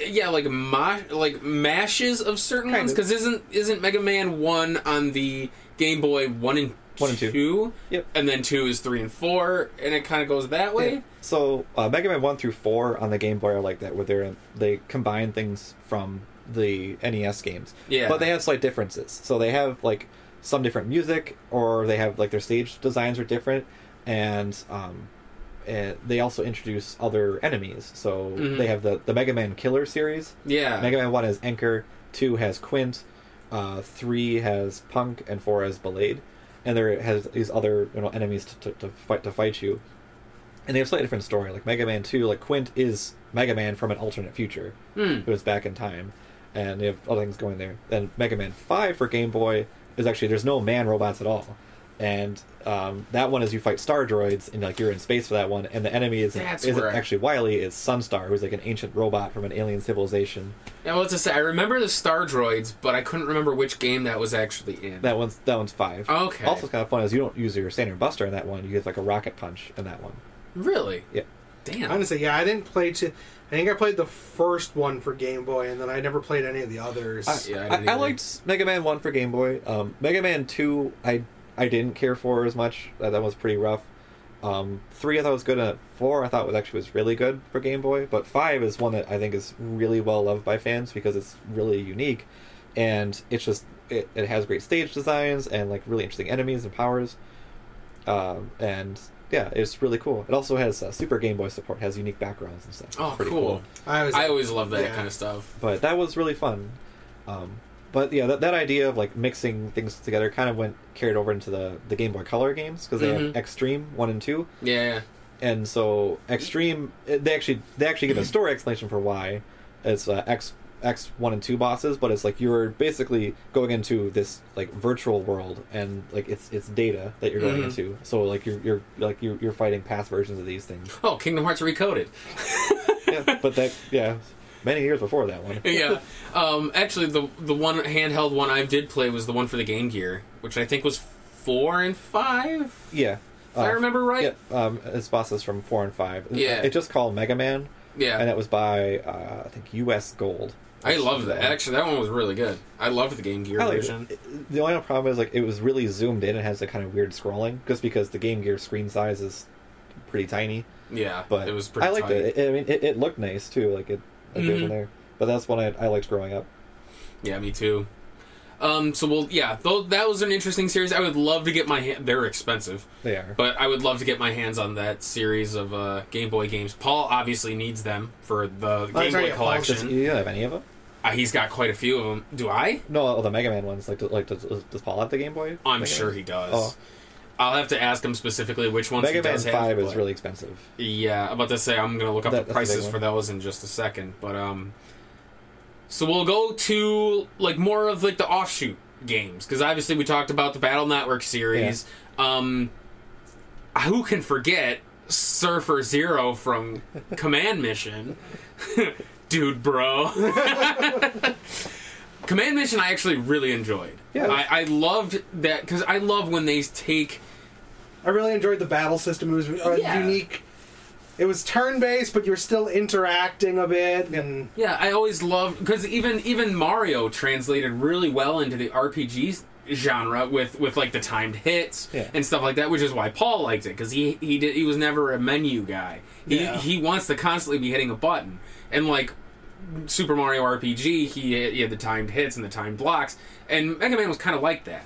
So there were a lot of games that translated very well to that RPG formula, which is something I'm surprised Zelda never really has done, where they've transferred to a full-blown like stats and level up RPG system. Yeah, honestly, the closest Zelda gets to that would be Hyrule Warriors, where you can level up. But, but even then, I don't know. Zelda, while I think it could make a good RPG, I think it would be great. I think Zelda is one of those franchises where it's better with action than with slower stuff. Mega Man at least can fall back and be like, hey, we got this good story. Yeah. So that's why Command Mission, is it that expensive? Just a loose copy of Mega Man for the Game Gear is $115. Yep. I still got my copy. So do I. That is crazy to me. Sorry to cut you off. No, that's fine. Mega Man 2 for the Game Boy is $11. Yeah, that one's not as sought after. 3 is $23. 4 is 40. Probably 48. 5 is $115. Yep. And it only went to 5, didn't it?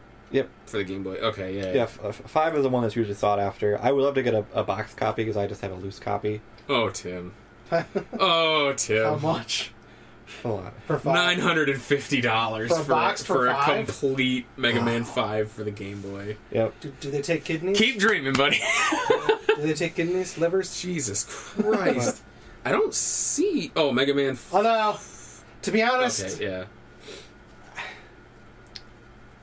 I don't know, because I've spent about half that on collector's editions before. So... That's fine. I can't complain, I suppose. I can't find a Mega Man for the Game Boy, like an original Mega Man. It might be under Mega Man Dr. Wily's Revenge. Maybe. I'll look at that's the title. But yeah, for Command Mission, I had really liked it. I've always liked, turn-based RPGs growing up, so I'm like, this is the thing I didn't know I wanted. Smashes two of your favorite things together. So $11. I remember when when the trailer came out, I watched that over and over. I was like, I'm really excited.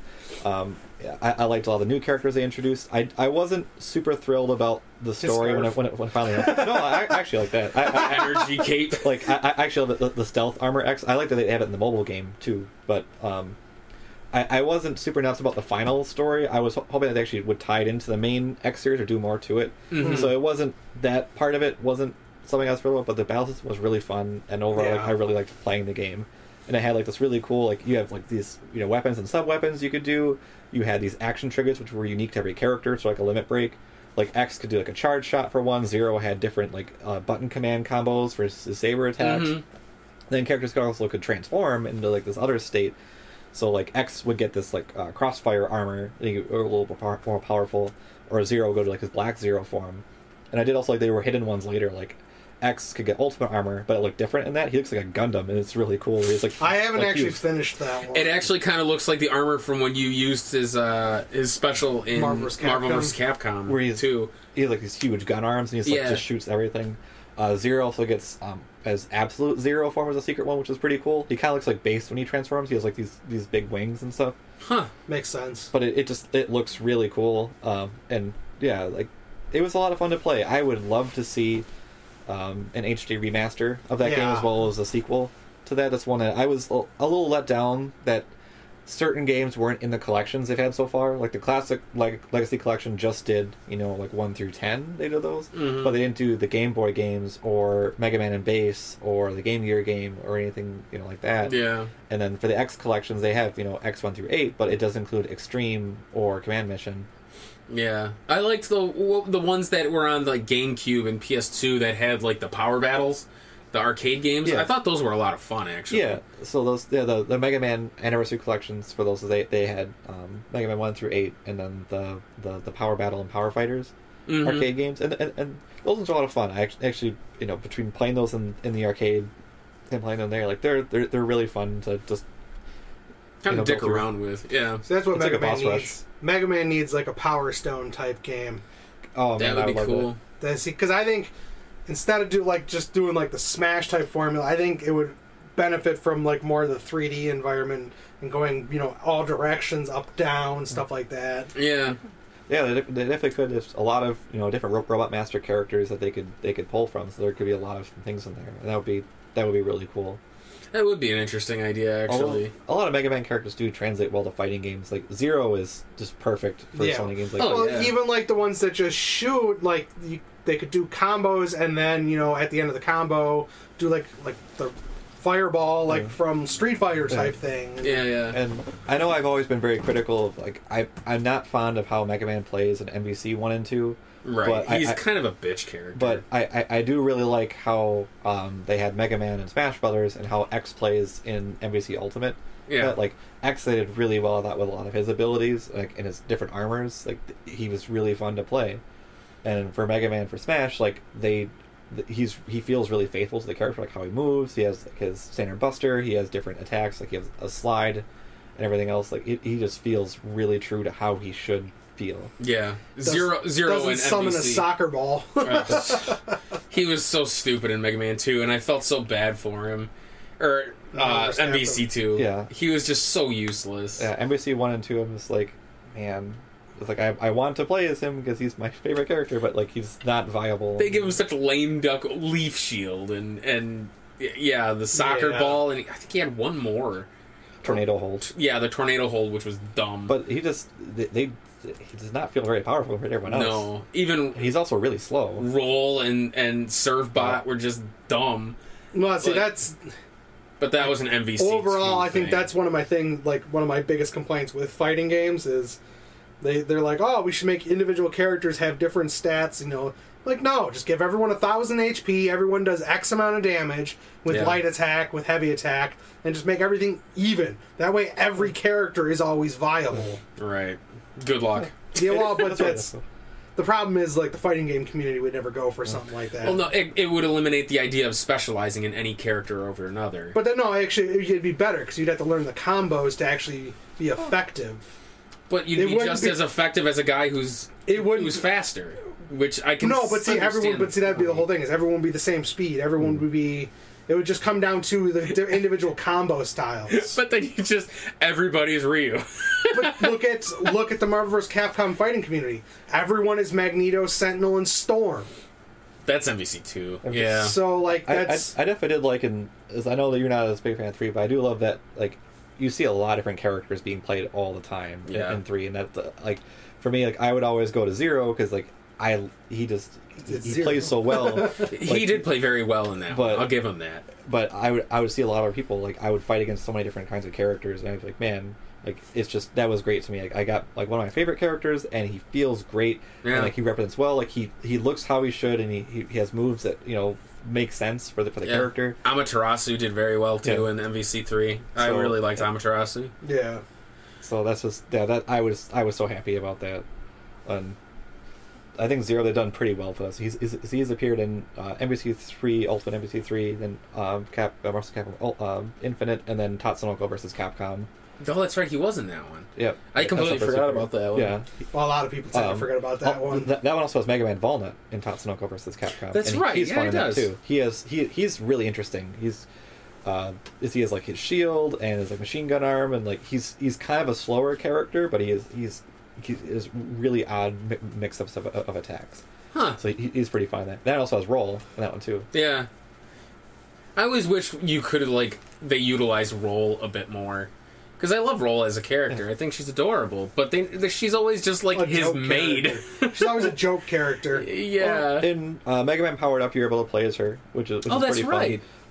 In other games, like they give her a bit more to do. I was hoping she would have been a playable character in Mega Man 11, because I do love how they slightly redesigned her. Mm-hmm. And then she's like, that's one I want to see. I did like in one of the Mega Man cartoons, like she's shown like with a helmet and Buster, and like can do she can do the same things. Mega Man she's also got vacuum cleaner arm. Well, that one was in the 90s cartoon only. Yeah. Which I don't know, like I'm like, wow, okay. Nice! Dustbuster arm, go! So, like, to me, like Roll should be able to do everything that Mega Man can. Yeah. My favorite version of Roll is the Legends version. I was just about to say, I love her design. It's like, she has a great games. design. She's like this really witty mechanic. She's a genius inventor. Like, she's the one who makes all the weapons. And like, her dynamic with Mega Man is like... I say, to be honest, she, like, after... Like, I had played those when, like, Mega Man Legends first came out. But, like, when Full Metal Alchemist came out, Winry reminds me of Roll from those games. Yeah. Mm-hmm. Oh, yeah. Like, absolutely. I'm like, it's basically the same character. Yeah. I can definitely see that. She's you screw up your arm again, BAM! Yeah, right. So let's talk about the games that's coming out soon. The Zero series.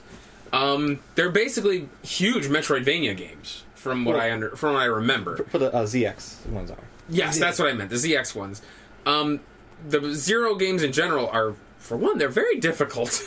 They are very hard. Yeah. Yep. But I remember you get a lot of different weapons, and you get different forms as well. Different forms. It was there was a main hub, like your base, and then you went on missions. Yep. And I absolutely fell in love with those games because I think I clocked more hours on my Game Boy Advance, my SP, than any other handheld I'd ever had.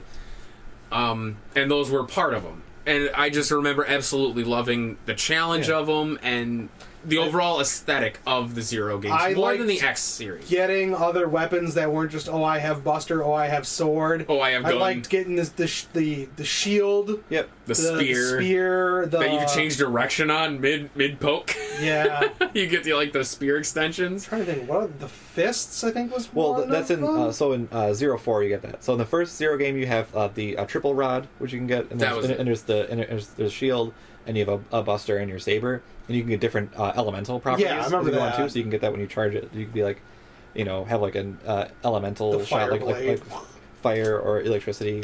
So you get those, and later games they added a few more things, like 04 is one which has the Zero Knuckle, where you can pull enemies apart and take their weapon. So cool. Even the standard enemies. So there's an enemy it's basically like a turret. You just rip it apart and take it.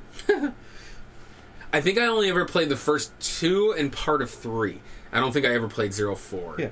And then I played the first ZX, which I loved. I do like the ZX games a lot, and they, like you mentioned, ZX is more of that kind of Metroid style, where it's a little non-linear, and you're exploring around a map. There, it follows the kind of same through line, after Zero. So, in the ZX games, you have these different transformations. So you can transform. You start with a Model X, which is you have X things, and you get to ZX, so you have Buster and Saber, but then you get to models based on the 4 Guardians from Zero. So it's Harpuya, Fafnir, Phantom, and Leviathan. And you get their different powers. And then ZX Advent, you can change on the bosses that you defeat. That's cool. So you get that one. You start with Model A, which I think is supposed to be a reference to Axel. But then you get lame. Which you get. Yeah, you can transform into the bosses and use their abilities, which I thought was really cool. And you explore this different world map. So I've always really loved the ZX games. I felt like they didn't really get as much attention. No. It sadly ended with just the 2 games. Yeah. And I've always wanted them to have a ZX3. Well, I know you could pick between 2 different characters. In the ZX. Yeah. Oh, and both, actually. Yeah, because I always chose the girl. What was the big difference between the two? In the first one, not really. It's Vent and Ale. And that's what it was. There's not really much difference. The second one is Gray and Ash, and they actually do have a story difference. Okay. So it's Ash I think is a treasure hunter in that one. I forget Gray's, but in the first game, not really. Also, if depending who you pick in Advent, you fight a different person from the first game too. Oh, cool. So I think if you're Ash, then you fight Vent, and if you're Gray, you fight Ale. Oh. So you fight like the opposite gendered character. Yeah, I'm really looking forward to those games. The bosses I remember were brutal. Like, I remember they just did so much damage and they were so hard to defeat. The Zero games were pretty tough. 01 was really known for his pretty high level of difficulty. Yeah, well, it was just so it almost took you aback a bit because you were like, all right, well, I'm used to the X games, this can't be much different, and then you just get your ass handed to you and you're like, all right, this is going to take some study. Like, you can't just plow into it thinking you're going to... style. No, you're not going to overpower these things. It was definitely a different mindset, which the series had really never seen before. So, and then it was fascinating. Introducing the cyber elves, where each one did different things, and you collected them. Yeah, and you could only use them each one once, and then they were gone. Yeah. And I know there was one of them. If you collect all of them, you get something. I'm trying to think what that is. Sure, you're not thinking of... Well, no, I think it's you get one more. I think you get Mother Elf or whatever it is. Well, that's in the story for it. So 02, the plot of that game is, 02 you find X's body, X's physical body, and he's sealing away this entity that's called the Dark Elf, which is able to corrupt things kind of like the virus does.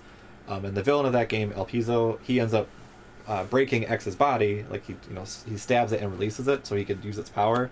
But what it actually was originally was the Mother Elf, which was like a benevolent entity. So you try to restore it to what it was. The story of the Zero games I really liked. Yeah, I enjoyed it. I know they kind of had an about face. So when you first play the first Zero, it makes you think X is evil. You go to it like it sounds like X is like ruling Neo Arcadia with an iron fist and exterminating anyone who gets in his way. And you're like, what? Like, I had all these games where he was the protagonist, like, but at the end they reveal like he's a copy of X. Made like in X's absence, like someone's like, well, we don't have Mega Man X anymore to help us, so I'm going to make a new one. Yeah, and it didn't turn out too well. Like, did not work according to plan. Like you can't really just copy them. Because X, he's naturally benevolent and kind, and the copy is like, well, I'm really powerful, so yeah, right. Like, why should I listen to you? Yeah. And I remember that distinctly, too, thinking, oh, X is a bad guy in this one. I was like, that's kind of interesting, considering, like, Zero he's a good guy, but he's kind of a bad guy in the X series, but not really. I don't know, it's complicated. There's a complicated relationship there. But then you play the Zero games, and he's, like, the main protagonist. He's the protagonist, that one. Yeah, but it was really cool. It's also kind of interesting to find out that that's not Zero's original body. Because in 03, you fight Omega, which is Zero's original body. Oh, that's right. I remember that part, but I don't think... I remember seeing that, but I don't think I got that far. I don't remember. It's kind of hazy. I played these games years ago. Well, that'd be a good chance to. I know that they are available to download on the Wii U. For that eShop, but I feel like it'd be easier just to get the new collection, because that way you get all 4 of them plus ZX. Plus you get the filters and. Can you even buy them on the Wii U anymore? I thought the Wii U store was shut down already. I think it's still available. Huh. I know the Wii. Wii's done. Yeah, it has been done for a long time. For the Wii eShop is done. You can't add funds or buy things. I thought the Wii U one was done as well. I didn't think so, but I'm not sure. I don't know. My Wii U's not plugged in, but I've always meant to go back to my Wii U. But I mean, at this point, I would just get this new collection, because it'd be a nice package of all the Zero games and then the 2 ZX games, and you get the different visual filter options, and you get like the extra bonus mode. Mm-hmm. So. It's funny, of this age that we're in for gaming, they're releasing all these collections for stuff. Yeah. What collection do you think they should do? And it could be any series. Like, actually, I just had recently played some of, and I know a lot of people didn't like it, I loved Final Fantasy 13. Yeah. And I loved that whole 3-game series. I liked all 3 of them. Yeah. And I'm surprised they haven't actually done, like, a collection for those 3 yet. I would give that one another shake. I feel like it got a really bad rep, but... It really did. I would give it another shake. I absolutely adored the characters, and I loved the story to it, and I liked it a lot more than 12, to be honest, and I didn't care for 10 very much. Yeah. But 10 got the remaster treatment, and 12 did as well. It's like, I hope they kind of look at like 13 and release a series or release a collection for that. I think for me, just to continue on the Mega Man, I would love to see like a Mega Man Legends pack, like remaster, like do like a full HD remakes of Legends 1 and 2, like remastered together. Like that to me would be. Well, you know what they could do? I would lose my mind if they were smart. They would release a Mega Man Legends collection, because it seems to be something. It seems to be a fairly common thing they've been doing with like the NES Classic and the SNES Classic, where they're releasing a game that was never previously here on those systems. How much would you come? And I mean this literally. How much would you jizz your pants if they released a Mega Man Legends collection and they put out Mega Man Legends 3? Like they were having that game in development and finishing that off the whole time in secret. I would not have enough pants.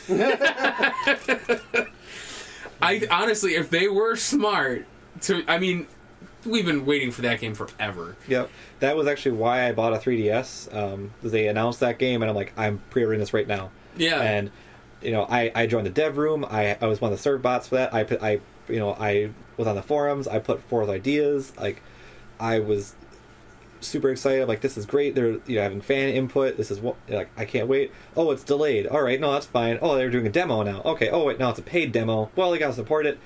Now it's canceled. It's such a God. What an emotional roller coaster Legends 3 has been. And that was canceled around the same time as Mega Man Universe and Mega Man Online. Yeah, that's right. And Online would have been cool because that would have been a 2D side-scroller RPG set in the X universe as a co-op like online game for like a small party. It would have been like a 2 to 4 player like make your own Maverick Hunter game as an RPG. It kind of almost would have been like that Dragon Marked for Death or like Harmony of really good. And then they had that. And there was Universe, which was like basically Mario Maker before that as Mega Man. Like that's what it was. And it was like you could play Mega Man 2, but you could make all your own levels. God, and I'm like, awesome. And like Mega Man's always been really like ahead of the curve for that, but no one's really appreciated that. No. And then of course Legends 3, which they showed things for it, and it looked great. They had new characters. Yeah, and it was no Tron. Misadventures of Tron. I like that one. God, I actually never played that one. It's very expensive as well, if I'm not mistaken. Yeah, usually. I just have the disc for that one. I don't have it. I want all of the the Battle Network games on a collection. I want a Star Force collection. I could definitely see them doing a complete Battle Network series collection after this. I feel like it just makes sense. Misadventures of Tron Bond, $246. That's not too bad. $246? That's not too bad. You son of a bitch. That's complete though. Yeah. Actually, what are like the Star Force games? So there are. It's sort of like similar system to Battle Network. Yeah, that's what I figured. I would compare like Extra Classic is like Star Force to Battle Network, where it takes place later, and it's just a slight evolution of that. Yeah, because I've been looking into those too. They're fun. Yeah, it is a little different from how the battles work, because in Battle Network it's it's like kind of isometric view and you can see the whole map. Yeah, it's a 3x3. In Star Force it's behind you, like behind the shoulder, so you're moving like this, and you're shooting ahead. So like there are fewer ways to move there, but it just changes the perspective a little bit. Oh, interesting. Huh. Well, all right. Although there's one other question, like for side games that are similar to Mega Man, like outside of like Azure Gunvolt. Oh, okay. Are there any other similar styles like that you like for the games, or? Yeah, I mean there are other games that are like non Mega Man titles that are basically Mega Man. Yeah. I think one I mentioned was Mighty Gunvolt Burst. I liked a lot. That's an 8-bit one where you can play as Beck, or you can play as Gunvolt, or they have other playable characters to download. And it basically is a Mega Man game. Well, yeah, like the Azure Strikers were too, but instead of you had the lightning ability instead of. Yeah. Actually, I really enjoyed those. I have that. Like that 2-pack on the Switch, and actually they just released that Luminous Avenger. Yeah, Luminous Avenger X just came out, and that one's a lot of fun. That one has Copen as the character from Gunvolt 2. Yeah, he actually reminds me. It reminds me a lot of Mighty Number 9, where you run into people and you it tags them sort of. It's very weird.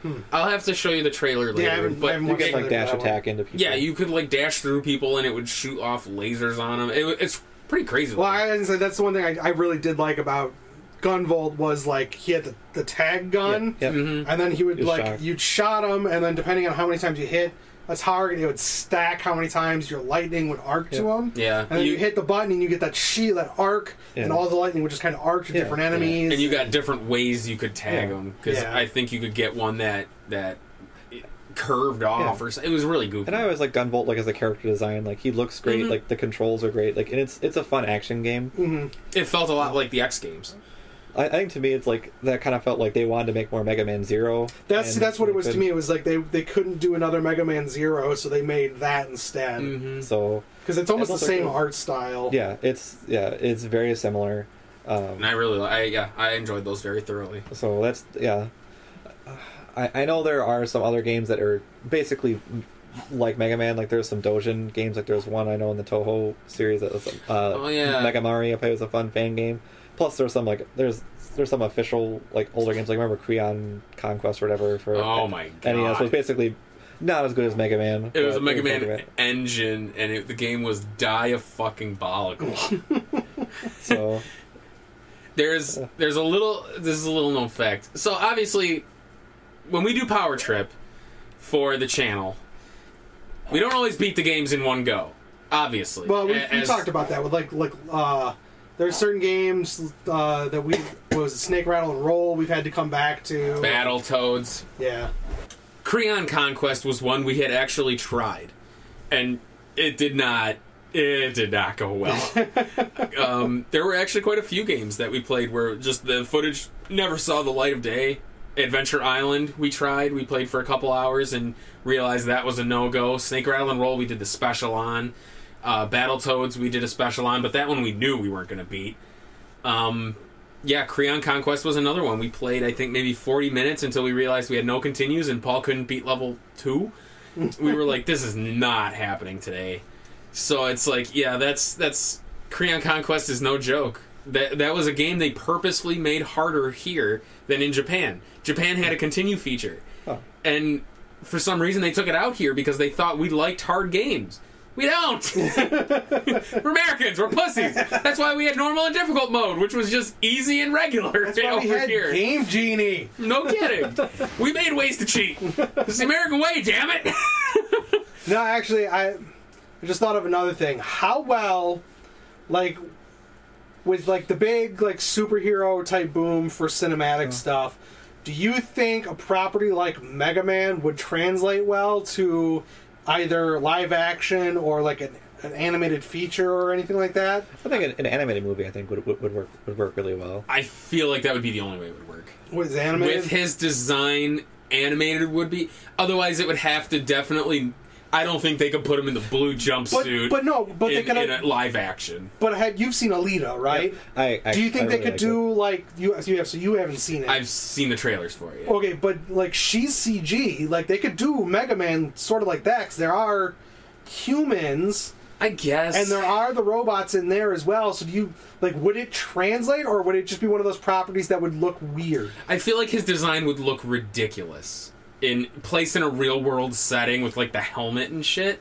I think they would have to kind of redesign him to where he, because I mean, you look at Sonic, the Sonic movie, it looks ridiculous. Even with his redesign, it still looks out of place. It just, for some reason, to me, that kind of. But then again, they could always adapt the Legends story instead, so it would make more aesthetic sense. I think Legends would make more sense into a live action, but not so much classic or X series. I suppose could, but I think they would have to redesign his character to make it work live action. Yeah, I think that a live action one could work with certain concessions, but I mean it's definitely possible. I think it would be easier to take as an animated movie. Mm-hmm. It's something that they could do. I think that could work really well, and there could be many ways that they could go about it. They could try a one-off story just for one of the games, or they could try something unique, or try to do something like Into the Spider-Verse, where it's a crossover of multiple properties, which I think would be kind of fun if they had different Mega Men together. That would be pretty interesting. That would be pretty fun if they had the different Mega Men all together. That to me would be really cool. But I could see it working well. And if they did the classic one, it would basically just be Astro Boy, which I think it has worked out pretty well. So they could do something like that. And if it's the X series, I think that those kind of sci-fi stories do work. I wouldn't see any reason why they can't really do that. Yeah. But yeah, for live action, I'm just not sure. As I feel like they would. I don't think they would adapt it as a one-to-one thing. I would equate it kind of to how the Final Fantasy VII movie was. That would never have been able to be properly put in a live action setting. I think that movie had to be CG. Resident Evil, what was the ones that they made with Leon and those? Was it Genesis? Or no? What were the Resident Evil movies they did? You're talking about Degenerate or Degeneration? You should say Degenerate. Yeah. Those were CG. I think those could have actually been live action. I don't think. Well, I think the big problem with the Resident Evil ones is they went more bombastic than. Oh, it got ridiculous. That they went more on the extreme rather than making them feel tension, almost not quite horror in the way like old Romero movies were, but more action. They leaned on that too much with the absurdities. The Resident Evil movies went definitely like it definitely leaned more towards like Galarians as the series went on. Like one felt survival horror. Like one to me was fantastic. I loved the first Resident Evil movie. 2 was okay, and then you get to the ending of 2 where now she has like psychic powers. You're like, what is happening right now? Yeah. And then 3 it just fell off the rails. Like I don't know what the hell happened, what they were thinking with 3 and 4, but I feel like Final Fantasy 7 I don't think could have. I mean, look at even the Dragon Ball movie.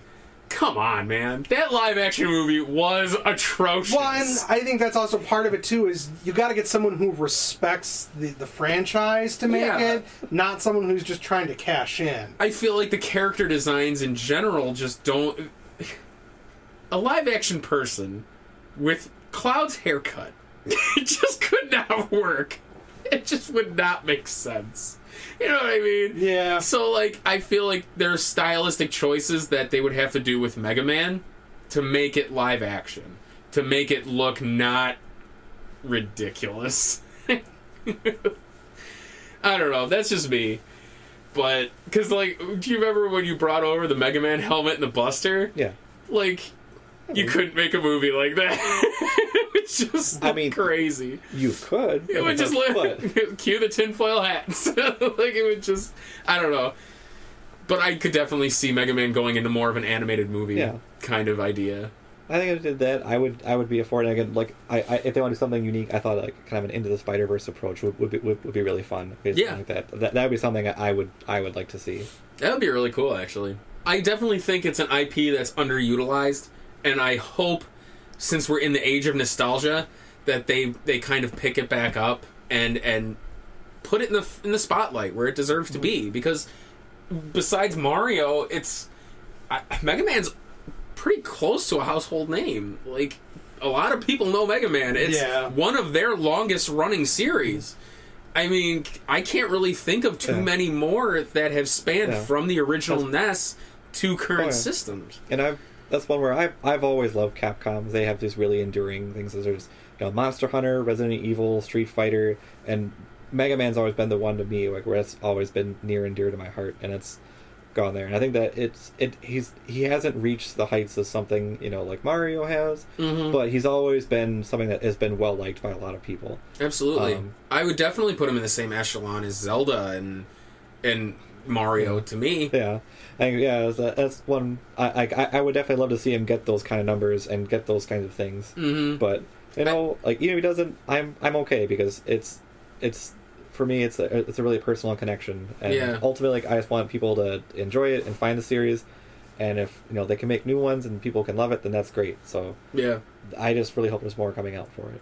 I feel like he's kind of on that same shelf as like Metroid, where it's like it's such a fantastic series and it's so underutilized that it deserves to be up there. Yeah, because I mean it's such a cute series and there's so many different ways you can take it. If you want a more serious approach, take the X series or the Z or the Zero series. Yeah. If you want more of like a platforming shooter, take the original. There's so many different ways you can do it. If you want more of an RPG experience, do the Battle Network games. There's so many different styles that can be applied to it that it just works. You know what I mean? And it caters to damn near everybody. So I love it. I've always liked Mega Man. I want to get more into like the Battle Network series. Yeah. I have the first one, and I think maybe the second one even. And I want to play those. Obviously, the Zero Collection I'm getting. Yeah, well, I know I plan on kind of, I don't care what Paul says, forcing you to play through Network Transmission for GameCube soon. Oh, absolutely. I actually was, once I've kind of gotten sick of Zillia, is plugging that one in, or even the first Battle Network on my GameCube and playing that. But I think that'll do it. What else? Unless you guys can think of another thing to talk about quick? I mean, I can always talk about Mega Man.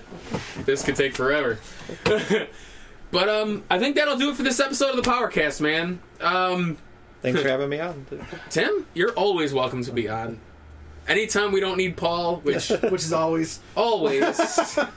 Tim, you're a better player than Paul could ever be. Do you want to replace Paul as a permanent member of Power Trip? Though we have to ask, does he have funny rage outbursts? Because that's why we keep Paul around. I don't know. I hear Tim's pretty funny drunk. Even though I've never seen it. Okay. I hear you're quite the cut up as a drunken man. I don't know. Taking over Paul's spot would be a big responsibility. You'll have to get used to a lot of banter. But thanks for being on. I always appreciate you. I love you to death. Kevin. Nah, I'm just here. I can take care of you. But yes, that's it. Hit us up on Facebook. Hit us up on Twitter. Go to powertripgaming.tv. You can watch the main series of the channel where we tackle the NES collection, watch the side quest videos. Tim's playing his way through the X collection. Listen to more of our PowerCasts, because those are always fun. That's right, on iTunes or Stitcher. If you're watching this on YouTube, I put them there. But you can find the Power Trip Gaming PowerCast there, where you can listen to all our other episodes. But that'll do it. So that was the Pokemon, man! That was the Pokemon Trip PowerCast. This is the Mega Man Power Hour. Oh my god, maybe we should do Mega Man Power 2-hour just power. Offshoot the PowerCast into the Pokecast. Motherfucker. Just for certain people. Oh god, just for certain people, not the one guy who just doesn't know anything about it. But that was the Power Trip Gaming PowerCast. Now you're listening with power. Oh fuck.